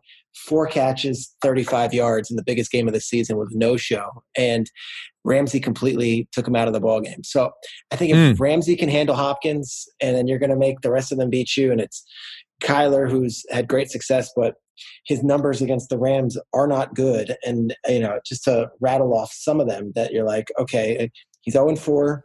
He's averaging less than 200 yards per game.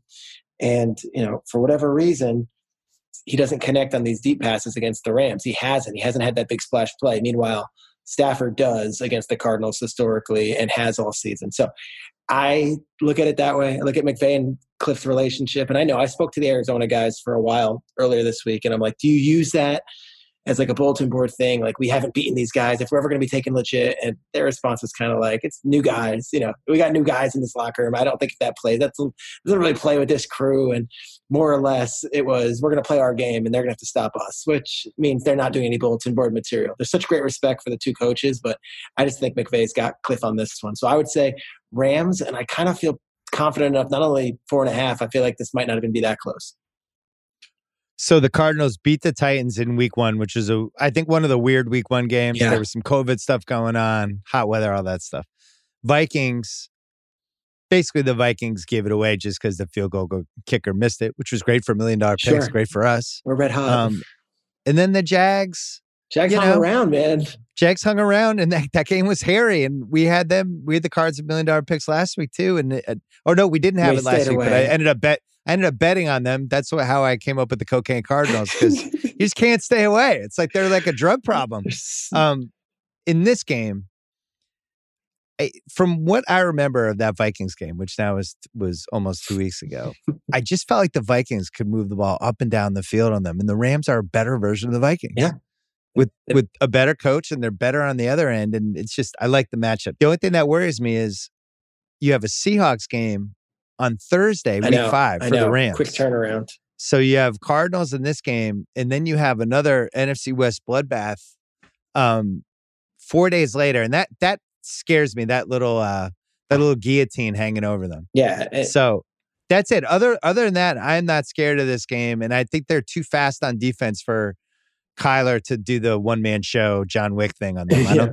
It's not happening against the Rams. I don't think so either. I know you were early on it, and we talked about it, and we brought Craig in. Like, Cooper Kupp is doing things that I think he's the best right now. He leads in all the statistical categories. And did you see the route he ran on that Carlton Davis, which they call the Ocho route, where he comes in, comes in again, and then comes out again? It's amazing. It was incredible. And McVay spoke about it publicly. And Jordan Rodrigue, who does stuff for The Athletic for them, has a whole article on it, and it's good. But I spoke with Sean, and he's like, how did that come to be? It's a route that we had Golden Tate on Good Morning Football. He's like, I've never seen that. He's like, I've put up multiple 1,000-yard seasons, Pro Bowl seasons. I've never seen that route where you, in real time, go in, out, in, out. And they tried it once in practice, and Stafford and Kupp practiced it, and asked McVay, like, can we incorporate this route? And he's like, yeah, sure. If you guys can do it, and you don't That's how this is happening. Like there is this weird thing where it's like on the fly, let's try new things, which football hasn't seen, and certainly McVay hasn't seen with a quarterback. So everyone's riding high. All it takes is a loss to humble them. But right now they're feeling really good in LA. And I think that home field, which has always been a joke in LA and at the Coliseum was nothing. You saw that place. And I know Brady was in town, but that's the hope that they have the celebrities and it has some buzz and it has some juice. And Larry David and Dave Winfield and North Turner can show up. Like that's the hope that they get those kind of celebrities. Yes, Dave Winfield. I thought the crowd affected the game. I think and so was too. Loud, and I thought there was like a real energy to it. And you said this before the year, and I made fun of you. But the Deshaun Jackson, as long as he's going to stay healthy, it's still scary for the other team to have him out there because the one thing he can do is run a straight line as fast as anybody in the league. You have to worry about it. He's 34 years old, and all they tell him to do is go as fast as you can, go straight. And there's only one shot a game, but guess what? He had 2 last week, and one of them he's carrying the ball with one hand. Like it just, they're loaded. They're loaded. I'm not betting against them. All right, let's go with them. So we're gonna have them. They're -4.5. They're -225. So I like them. The Chiefs, they're -7 or -310 over the Eagles. There's only red flag in this game was how bad the Eagles looked last week. But this comes down to like, all right, come on. Are the Chiefs really going to go 1-3? No. And you think like they're probably 2 plays away from being 3-0. Super sloppy. Week 2 and week 3. Just basically gave away games. I don't know what Mahomes was doing near the end in that on that throw, which was just super sloppy. And, when he plays like that, it does open the door for the ridiculous. I don't know. Is Herbert the guy now? Even though it's like September. Mahomes has this whole track record. He's won MVP. He's won a Super Bowl. Like, let's settle down with that. I love Herbert. But I also, the Chiefs, this is like the perfect situation for them with the T's. There's a little bit of concern. It's like, what's going on there? Can they stop the run? Why do they look so sloppy? It's like, great. Okay. I'm pretty sure they can beat the Eagles, and I'm pretty sure they're not going to go 1-3. It is in Philly, but I'm not worried about this game. Are you? No, and there's so much to take from the way that game went down and the way they lost and the way they talked about it afterwards. And I know people roll their eyes with, no one listens to post-game press conference talk, but like Clyde Edwards-Helaire was like, we beat ourselves. We can't turn the ball over 4 times. They asked Mahomes, like, you're not going to win games. Turn them up. At no point was it like, the better team won today. So like the Chiefs in their building, and they felt the same way against the Ravens. Like we shouldn't have fumbled. So they're 1-2. They think they should be 3-0. They're not losing 3 games in a row with Patrick Mahomes at the quarterback position. And if you look at it, like, this is the first time they've ever had a losing record with Mahomes. It's the first time they've had a losing record since week 10 of 2015. And the truth is, the Eagles just don't have a lot of good players. Like the Eagles might be fun moments here and there, and Jalen Hurts can make some plays, but you go up and down the roster, they don't have the talent to compete with Kansas City. So if it gets to be a shootout, or if it gets to be, hey, we need to go touchdown for touchdown, like I have no confidence that Eagles offense can generate the points. I think as we look at it, week 1, it's not a liar, but week 1, Falcons was a really good matchup for the Eagles after preparing all offseason and coming out house on fire. Ben Solak called it on the Ringer. He was like, it was super gimmicky what the Eagles were doing. Like the ball was going 3 yards per play or 3.7, whatever it was. And the Falcons stink, as we now know. And it's also, Ben's right. And we thought the Falcons were going to have this high powered offense that was going to be able to do it. Like they don't. And that's just, teams are revealing themselves. It's not there yet. It might be. Chiefs will not lose this game. Yeah, we don't need to dwell on it. I have a question on the Falcons. Yeah. Because I think Roethlisberger's done. Okay. Like he's done, and now he was done last year.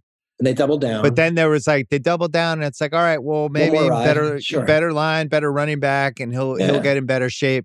But he's done. I think it's over. And I don't think Sal and I, we did a whole thing about, does he have 8 games left to start for the Steelers or whatever?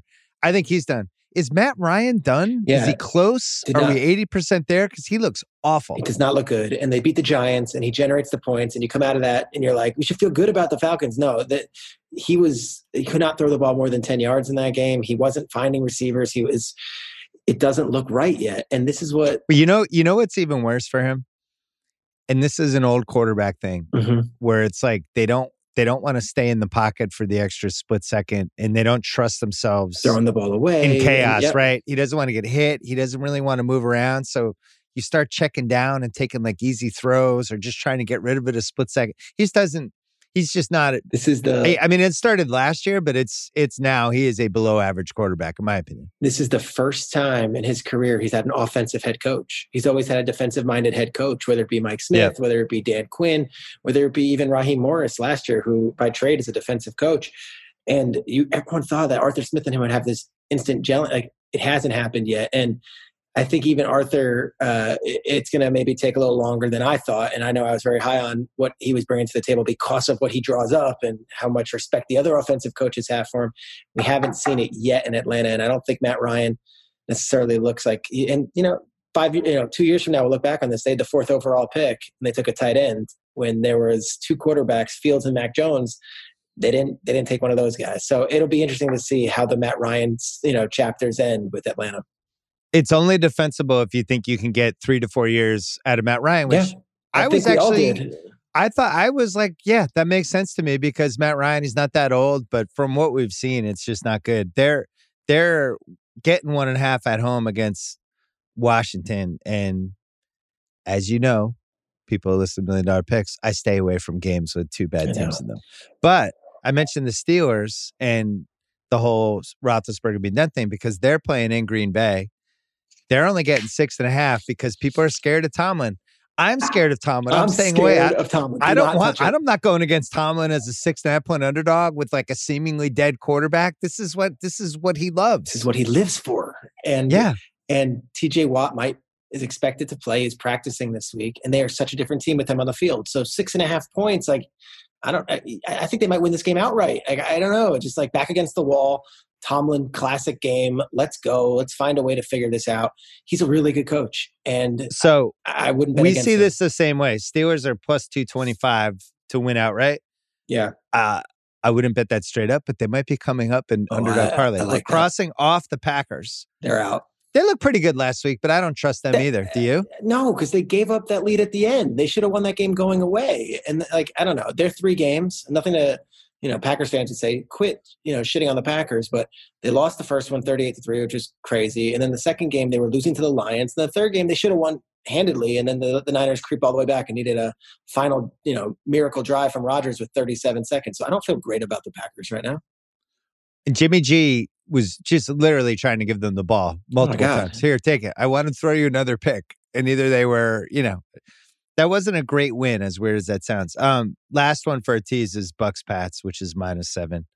We're going to circle back to that when we do $1 Million Picks because I have an idea for that game. Okay. Straight up, we have 3 that I really like, and feel free to throw in any. Now, the first one I know you're going to talk me out of, and I'm ready to be talked out of it. Mm-hmm. I want to be talked out of it. I'm the guy in college who's like, hey, should I ask that girl out who lives in our hall? And I need you to be like, don't ask her out. We have to see her. I've got to deal with her. It's September. No. Yeah, she's 5 rooms away. Don't do it. No. I like the Vikings plus 2.5 at home against Cleveland. So do the whole, we haven't talked about this, just do the whole Stefanski coming home. Don't do this. He needs this game. Do it for me. This girl is blasting Indigo Girls or Annie DeFranco, and you just don't want to go near that dorm room. Stefanski, he worked for Zimmer for 6 years, 14 years in Minnesota. He was the tight ends coach, the running backs coach, the quarterbacks coach. And I just don't be confused by the 2-touchdown win against Seattle last week. Seattle was moving the ball right up and down the field.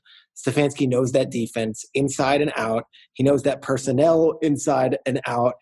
You saw what Myles Garrett did last week, obviously against an inept Chicago offensive line, but I would not bet against Stefanski in this game. He's a smart dude, and he knows the entire Minnesota roster inside and out, and has a better roster on his side. I would not go Minnesota. I'd like this Minnesota team. Okay, talk it up. Let me hear.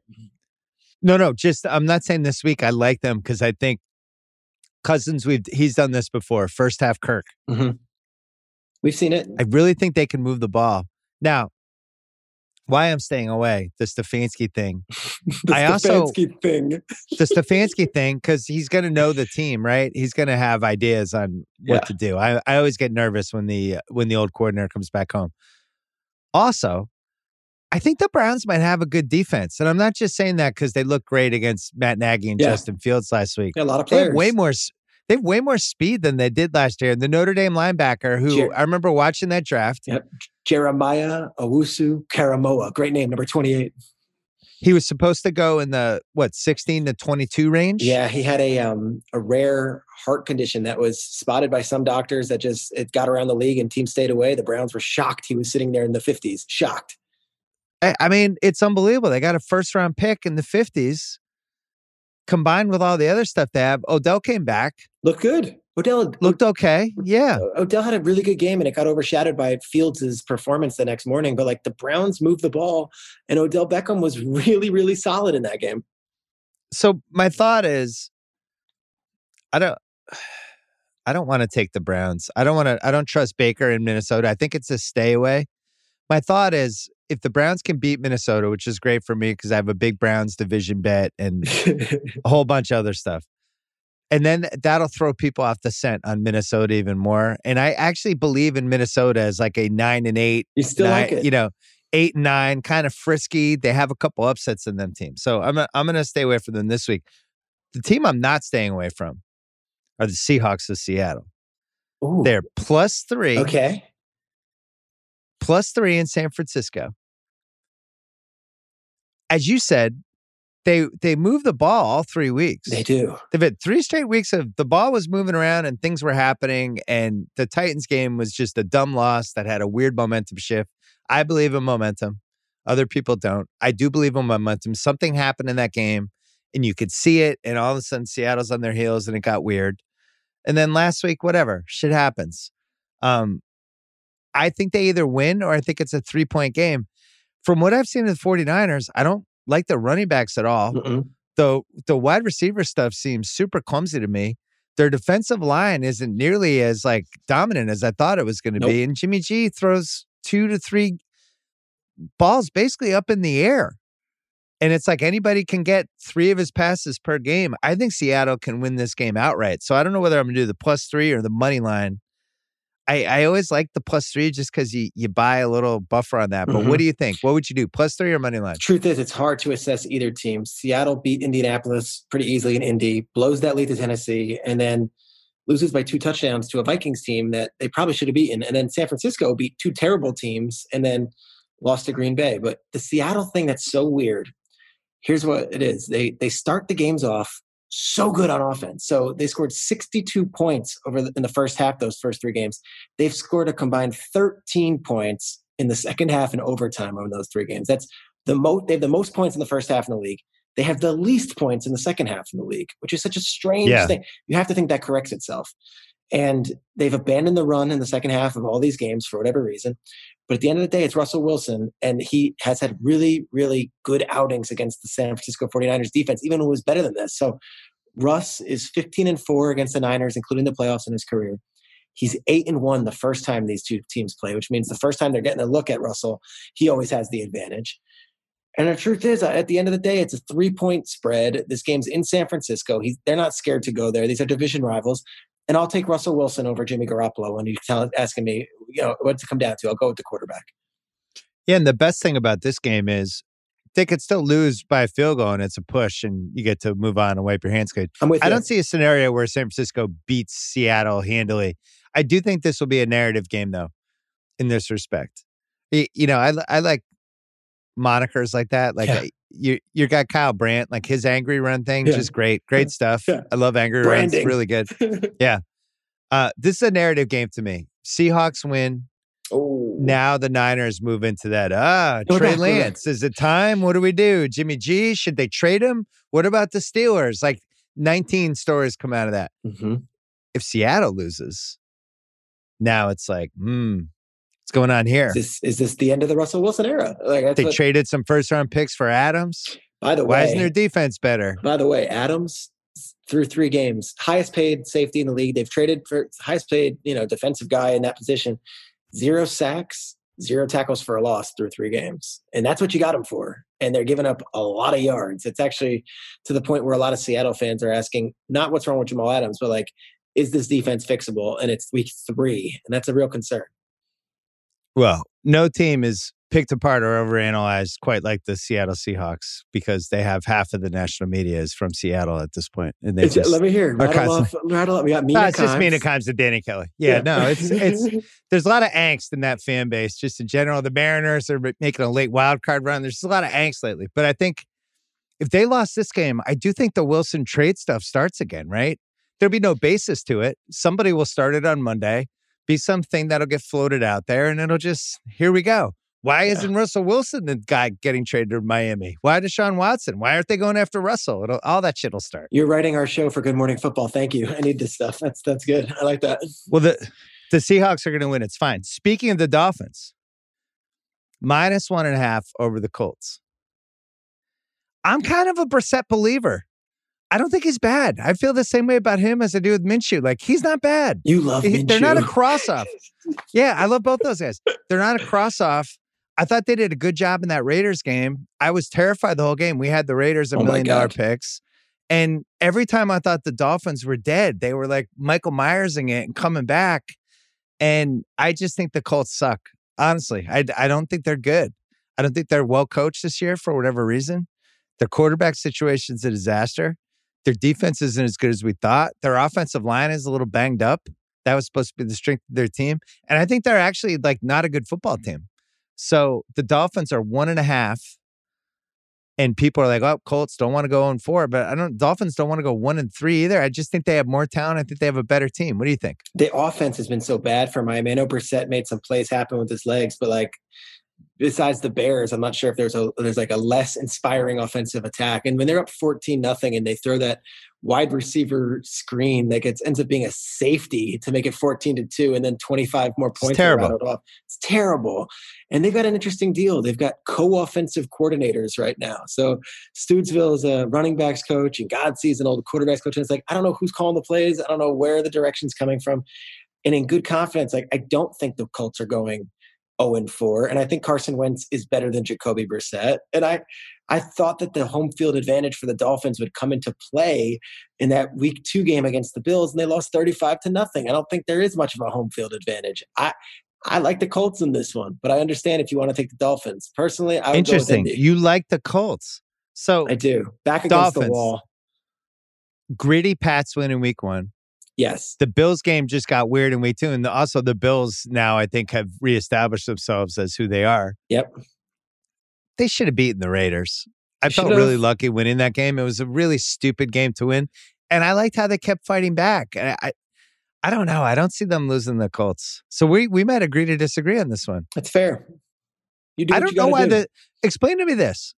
Why is this line usually the home team is favored by 3? Yeah, it is weird. Right? If the two teams are even, the home team's favored by 3. Why is this line 1.5? What is it about the Colts that I'm not seeing? I think it's more about the Dolphins and the lack of confidence in Miami. I mean, the Colts, these guys, Wentz will be playing. Jonathan Taylor will be playing. They have not been playing well, but they will be playing. They've got their guys. And, I don't know what to make of this Dolphins team. And if I know you're saying you're a Brissett guy, I was not blown away with him last week. I thought he fought. I'm saying I'm a Brissett guy. It's like, if he's your backup, normally your backup comes in and it's a disaster.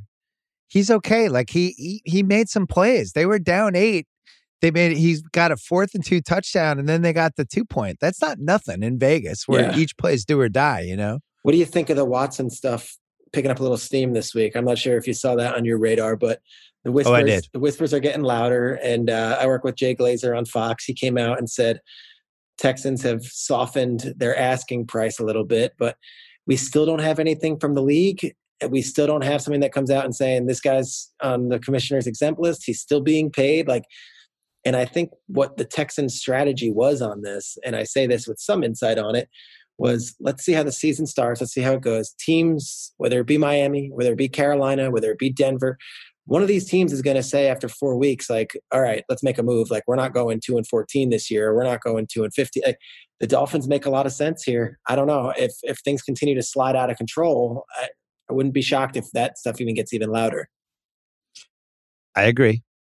The Tua thing is a disaster for them. It's a flat out disaster. I just am not sure he's ever an above average starting quarterback. We've seen no evidence at all. On top of it, you have the Herbert thing. which I compared with Sal on Sunday's pod to Durant and Odin, where it's like Portland takes Odin. Seems great on paper. There's some red flags. There's some health stuff. And they're kind of ignoring the superior ceiling of the other guy. And then the other guy turns into the other guy. And now it's like, oh my God, what do we do? So the Watson thing kind of throws people off the scent of that.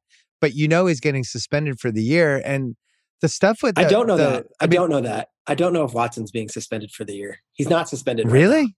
He's not. There's like suspended 25 right cases. How does he play? There hasn't been a decision by the league. There hasn't been anything that has been made.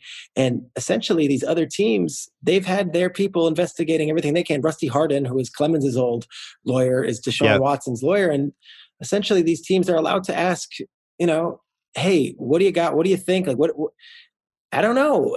We're now going into October, Bill, and there's still nothing from the league. Like, I'm not sure he's suspended. Well, nothing from Deshaun Watson either. I think. First of all, what's the trade? Is Tua in the trade? Maybe is it Tua and first round picks? I think what they want, or what they say originally before the season started, and I got this on good, background, is 3 first round picks and 3 additional. But they're not getting assets. that. You're not getting 3 first round picks. Especially not this late into the season. So let's say they lower that to 2 first round picks and 2 additional assets, which could be Tua, which could be a wide receiver, or could be a lineman, or it could be a couple later round picks. But say it's 2 picks and it's 2 first round picks and it's, a veteran player and it's a 3rd round pick. But what do they want a player for? They're going to go 2 and 15. Like, I would want 2 firsts, a second, and Tua, and like, all right, let's call it in. Yeah, and if that's the case, that loads them up for this year's draft, and they move on, and they've got Tua to hold to hold it down for now. I wouldn't, until the trade deadline, I'm not taking Deshaun Watson off the table for any of these teams. And the Dolphins are fascinating because they believe they're a playoff team. And if the quarterback position is what's holding them back, there's a really viable quarterback. They just have to go all in and say, we trust what we have. And if they don't trust what they have, stay away. You just made my case. The Dolphins believe they're a playoff team. I don't think they're losing the fucking Colts and Carson Wentz on his 2 sprained ankles, like hobbling around. Like, I'm happy if I lose money to the Colts. Like, if the Colts beat me, fine, take my money. I don't believe in that team. I don't. Yeah. We're going to take a break and we're going to go over a fascinating group of underdog parlay picks. This episode is brought to you by Michelob Ultra, the official beer partner of the NBA. I love the NBA. When game day comes around, win or lose, this is the beer you want. Michelob Ultra, my go-to right now because I'm a light beer guy. Sorry, hate to break it to you. I'll mess around with some other ones, but for the most part, really ever since college, I've been a light beer guy. Michelob Ultra, not only does it taste great, 95 calories, crisp and refreshing. Put it in your fridge. Watch how people just grab it. All of a sudden, they're gone. I also like Michelob Ultra because they're getting fans closer to the game right now than ever before with exclusive NBA prizes and experiences like signed memorabilia and courtside seats. Enter for your chance to win at MichelobUltra.com/courtside. LDA 21 and up. This episode is brought to you by eBay Authenticity Guarantee. The experts at eBay know that inspecting every tick of your next watch is time well spent. When you see the blue check mark that says Authenticity Guarantee, you can trust that every tick of your next timepiece is authentic. Time and time again, every movement inspected, every crown checked, and face verified. eBay dedicates time to the details, and with Authenticity Guarantee, they've got your back. Shop with the same confidence you'll feel when you put on that new timepiece. Ensure your next purchase is the real deal. Visit ebay.com for terms. All right, coming back. Underdog parlay of the week. There's a lot of choices here. I'm just going to throw these at you one at a time. Giants plus 285 against the Saints. Almost 3-1. I can't. Okay. I'm happy to cross them off. I'm presenting it to you. I'm like historically burned by Giants games in New Orleans. I remember the Joe Horn game when he took out the cell phone on a Sunday night. I remember a couple of years ago, it was like 52-40. Giants do not fare well in New Orleans. And the Giants right now, I can't go near them. Are we surprised that they're this poorly coached or have looked this poorly coached? They're really sloppy. This was supposed to be the thing that they were good at. Discipline. Like they're supposed to be a crisp, bad team, but now they're a sloppy bad team. They're gonna be smart. Clock management's gonna be good. I mean, that Washington loss, when you have a 340-pound defensive tackle, Dexter Lawrence, go off sides on a game-winning field goal attempt. Chris Carter was on Good Morning Football with us the next morning. He said it great. He's like, that man has never blocked a field goal in his life. What is he doing? And that is right. And Judge is a special teams coach. Then some of the clock management stuff, week 1, when he, throws a challenge flag on 4th down after the score. And it's like, no, you can't do that. It's a penalty, like little things. So, but everyone I talk, but with the Giants, everyone I talk to, it's like, it goes back not to Judge. The players like Judge, and Jason Garrett's the name that keeps on coming up. But this offense is just, you've got a lot of talent, make it work, and he hasn't been able to. It just seems like they should be chucking the ball downfield like the 1970s Raiders. I'm in New York, Bill. It's my takeaway, knowing nothing. No, but the Jets and Giants are 0-3, and they're both basically irrelevant, and it's not even apple picking season yet. Like, it sucks. It's pretty tough. Wah! Next one. We like this one a little more out of the New York teams. Jets plus 270 over the Titans. Tell me, I'm going to make the case. How could you? I'm going to make the case. I love it. Let me hear. Titans have no receivers. No, it's true. Titans have a terrible defense. The Jets defense, it's not awful. They're actually like, they're fast. They can move around. Once they're like in that Denver game, once they're down 20-0 and your quarterback can't complete a pass, you're not going to win. Maybe not as great for the defense. But if they were ever going to win a game early in the season, this is the kind of matchup where Zach Wilson, he'll actually have time to do stuff. If he has any talent at all or any reason to be starting a football game, this is the team you'd want to play, right? So if they can just get a lead, just get a lead, get a little momentum, and now you have the Titans who, if they fall behind, how are they going to throw the ball? They don't have any receivers. What are they going to do? So I don't know. For plus 270, it's intriguing. What? Talk me out of it. I can't. Come on.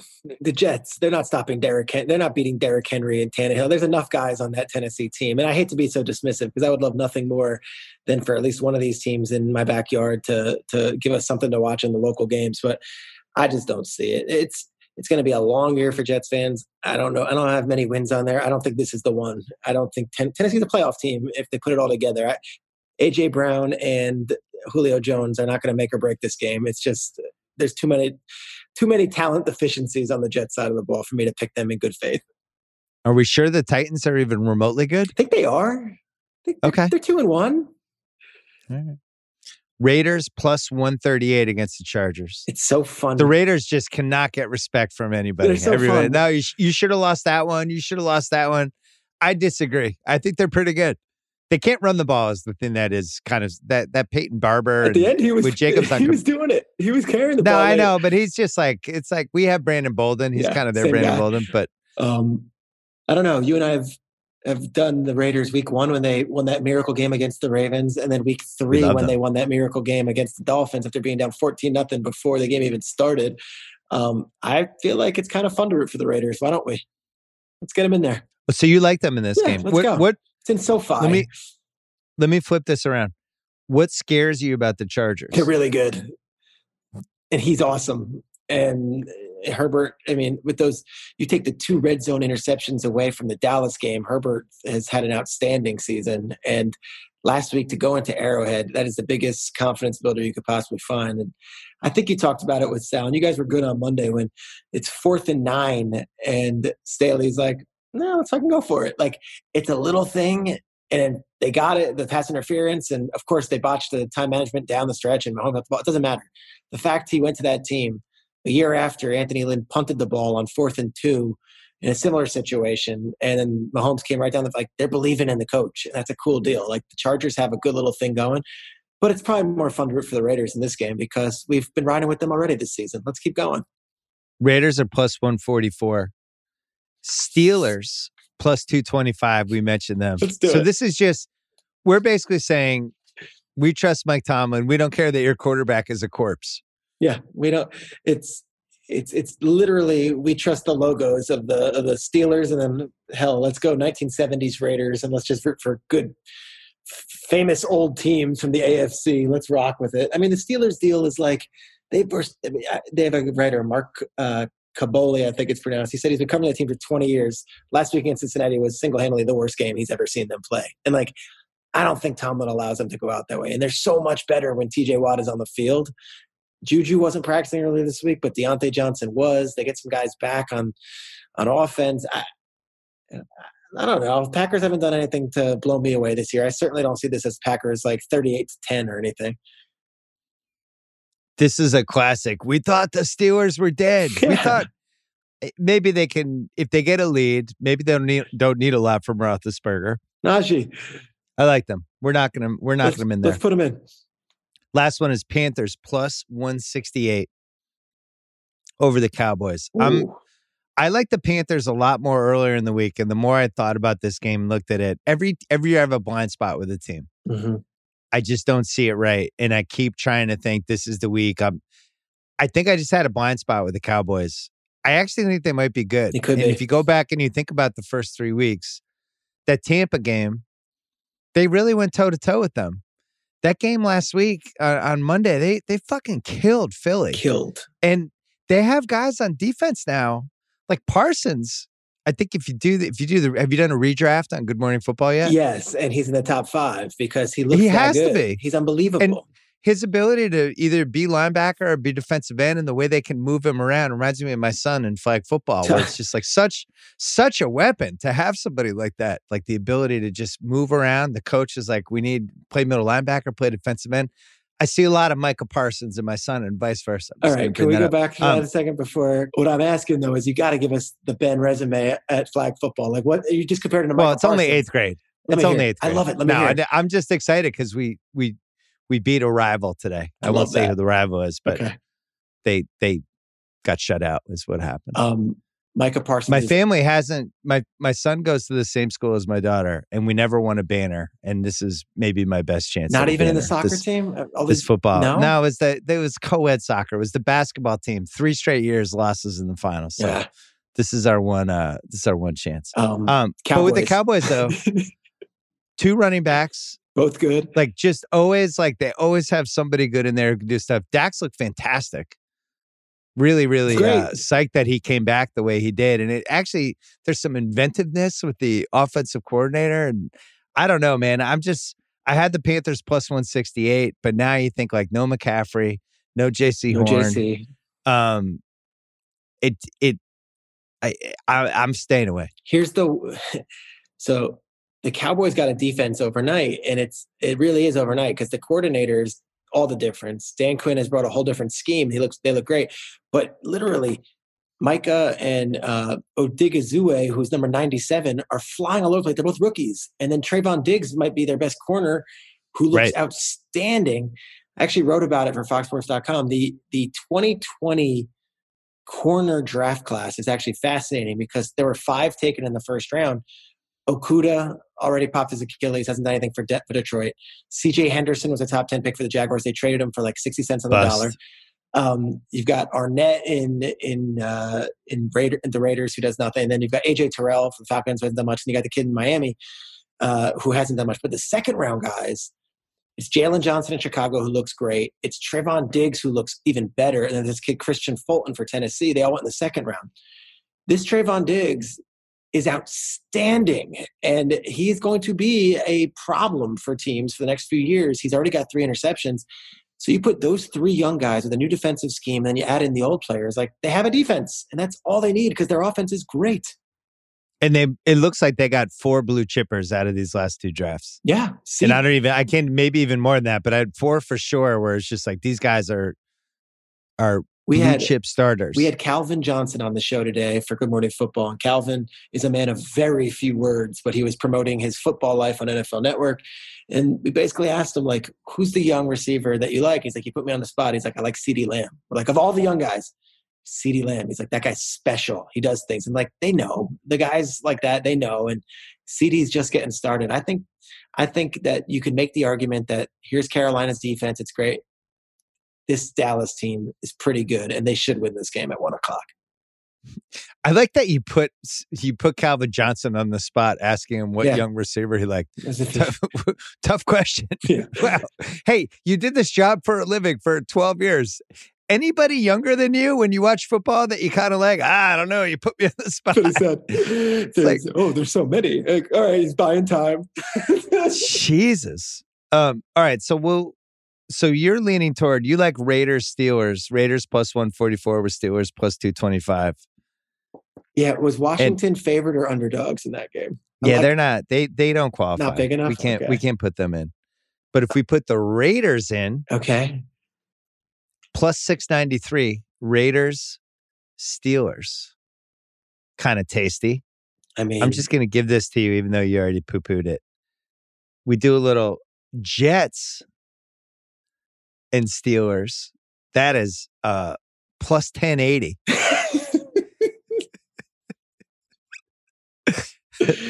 Let's go to Tennessee, where the Jets have scored again. Yeah.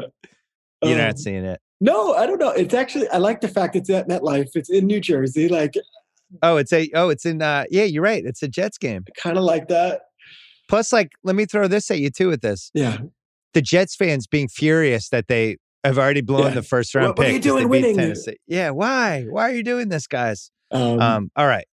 So we'll do the $1 million picks. Before we do $1 million picks, wanted to mention, they asked me for a FanDuel boost. Okay. For Pats Bucks. All right. Where I can affect a bet. And my boost was Mac Jones will throw more touchdown passes than Tom Brady on Sunday night. Do you believe that?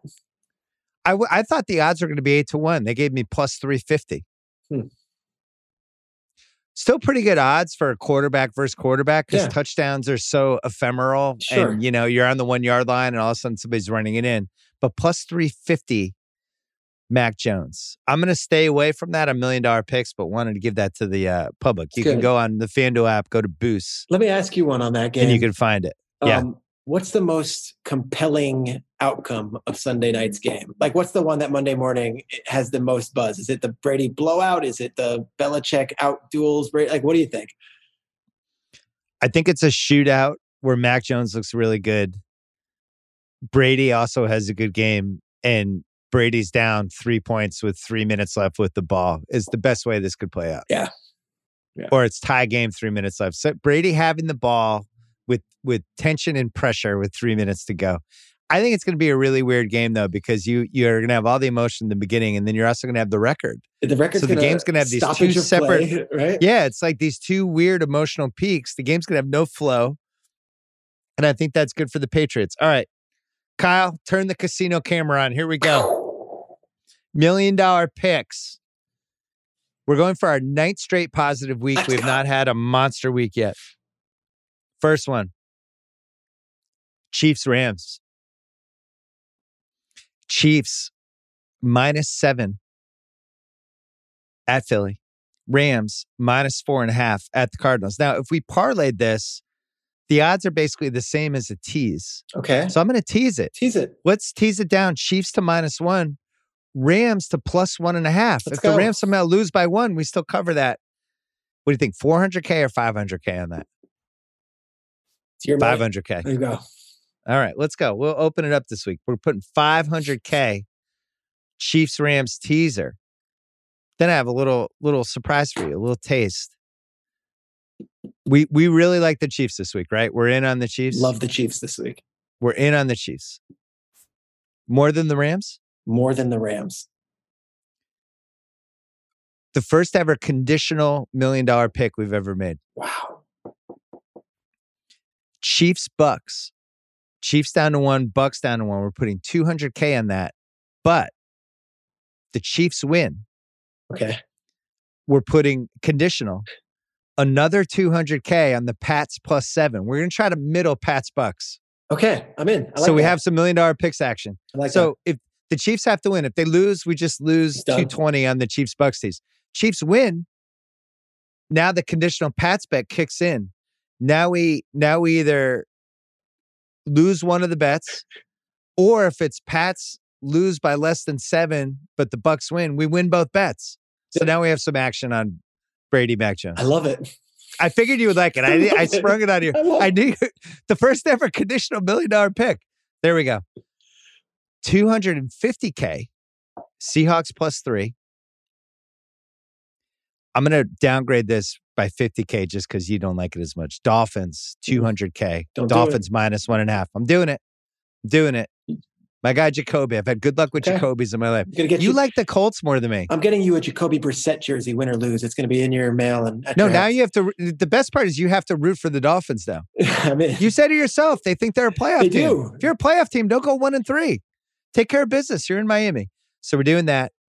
And then finally, last one, underdog parlay, 33K. We haven't won an underdog parlay since week 1, but we only need to win 3 underdog parlays this season, and we win all our money for the year. We're positive. Steelers, Raiders, plus 693. I love it. We're putting 33K on that. The Steelers have to beat the Packers. The Raiders have to beat the Chargers. Both on the road. And then just for fun, we're going to put 10K on the Jets to win and the Steelers to win. And it's plus 1089. So Jets and Steelers. Yeah, just that little 10K flyer. Jets with no Marcus May. Jets without any offense the last 3 weeks. Going to beat the Titans. Let's go. You want to scratch it? Talk me out of it. We need the money. We need the bankroll. Cross it off?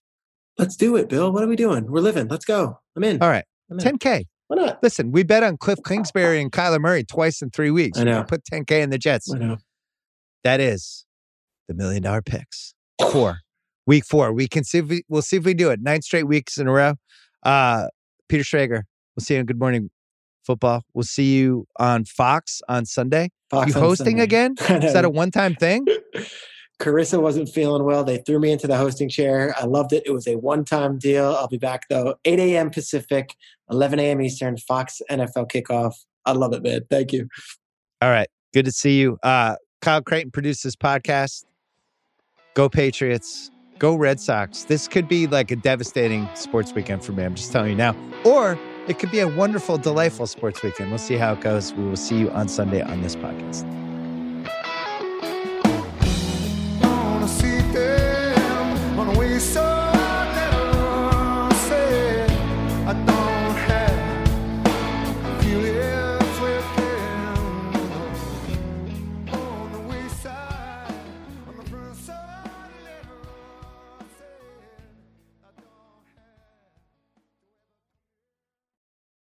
This episode of the Bill Simmons Podcast is brought to you by Honey Stinger.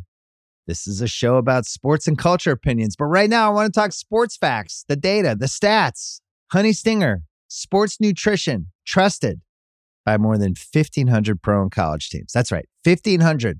That's all 32 pro football teams. That's 39 pro basketball teams, 29 pro baseball teams, and more that prepare, perform, and recover with the delicious taste of Honey Stinger's energy waffles, chews, gels, and bars.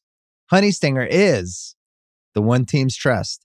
Use code Simmons for 20% off your first order at honeystinger.com. That is SIMMONS for 20% off your first order at honeystinger.com. This episode is brought to you by Empower. You got money questions like, can I retire early? What are my best savings options? Can I afford to pay for my kids' education? Luckily, Empower has all the answers. With Empower's real-time dashboard and real live conversations, you get clarity on your real-life financial goals. So join 18 million Americans and Empower what's next. Start today at empower.com. Tap the banner or visit this episode's page to learn more. Sponsored by Empower, not an endorsement or statement of satisfaction by a client.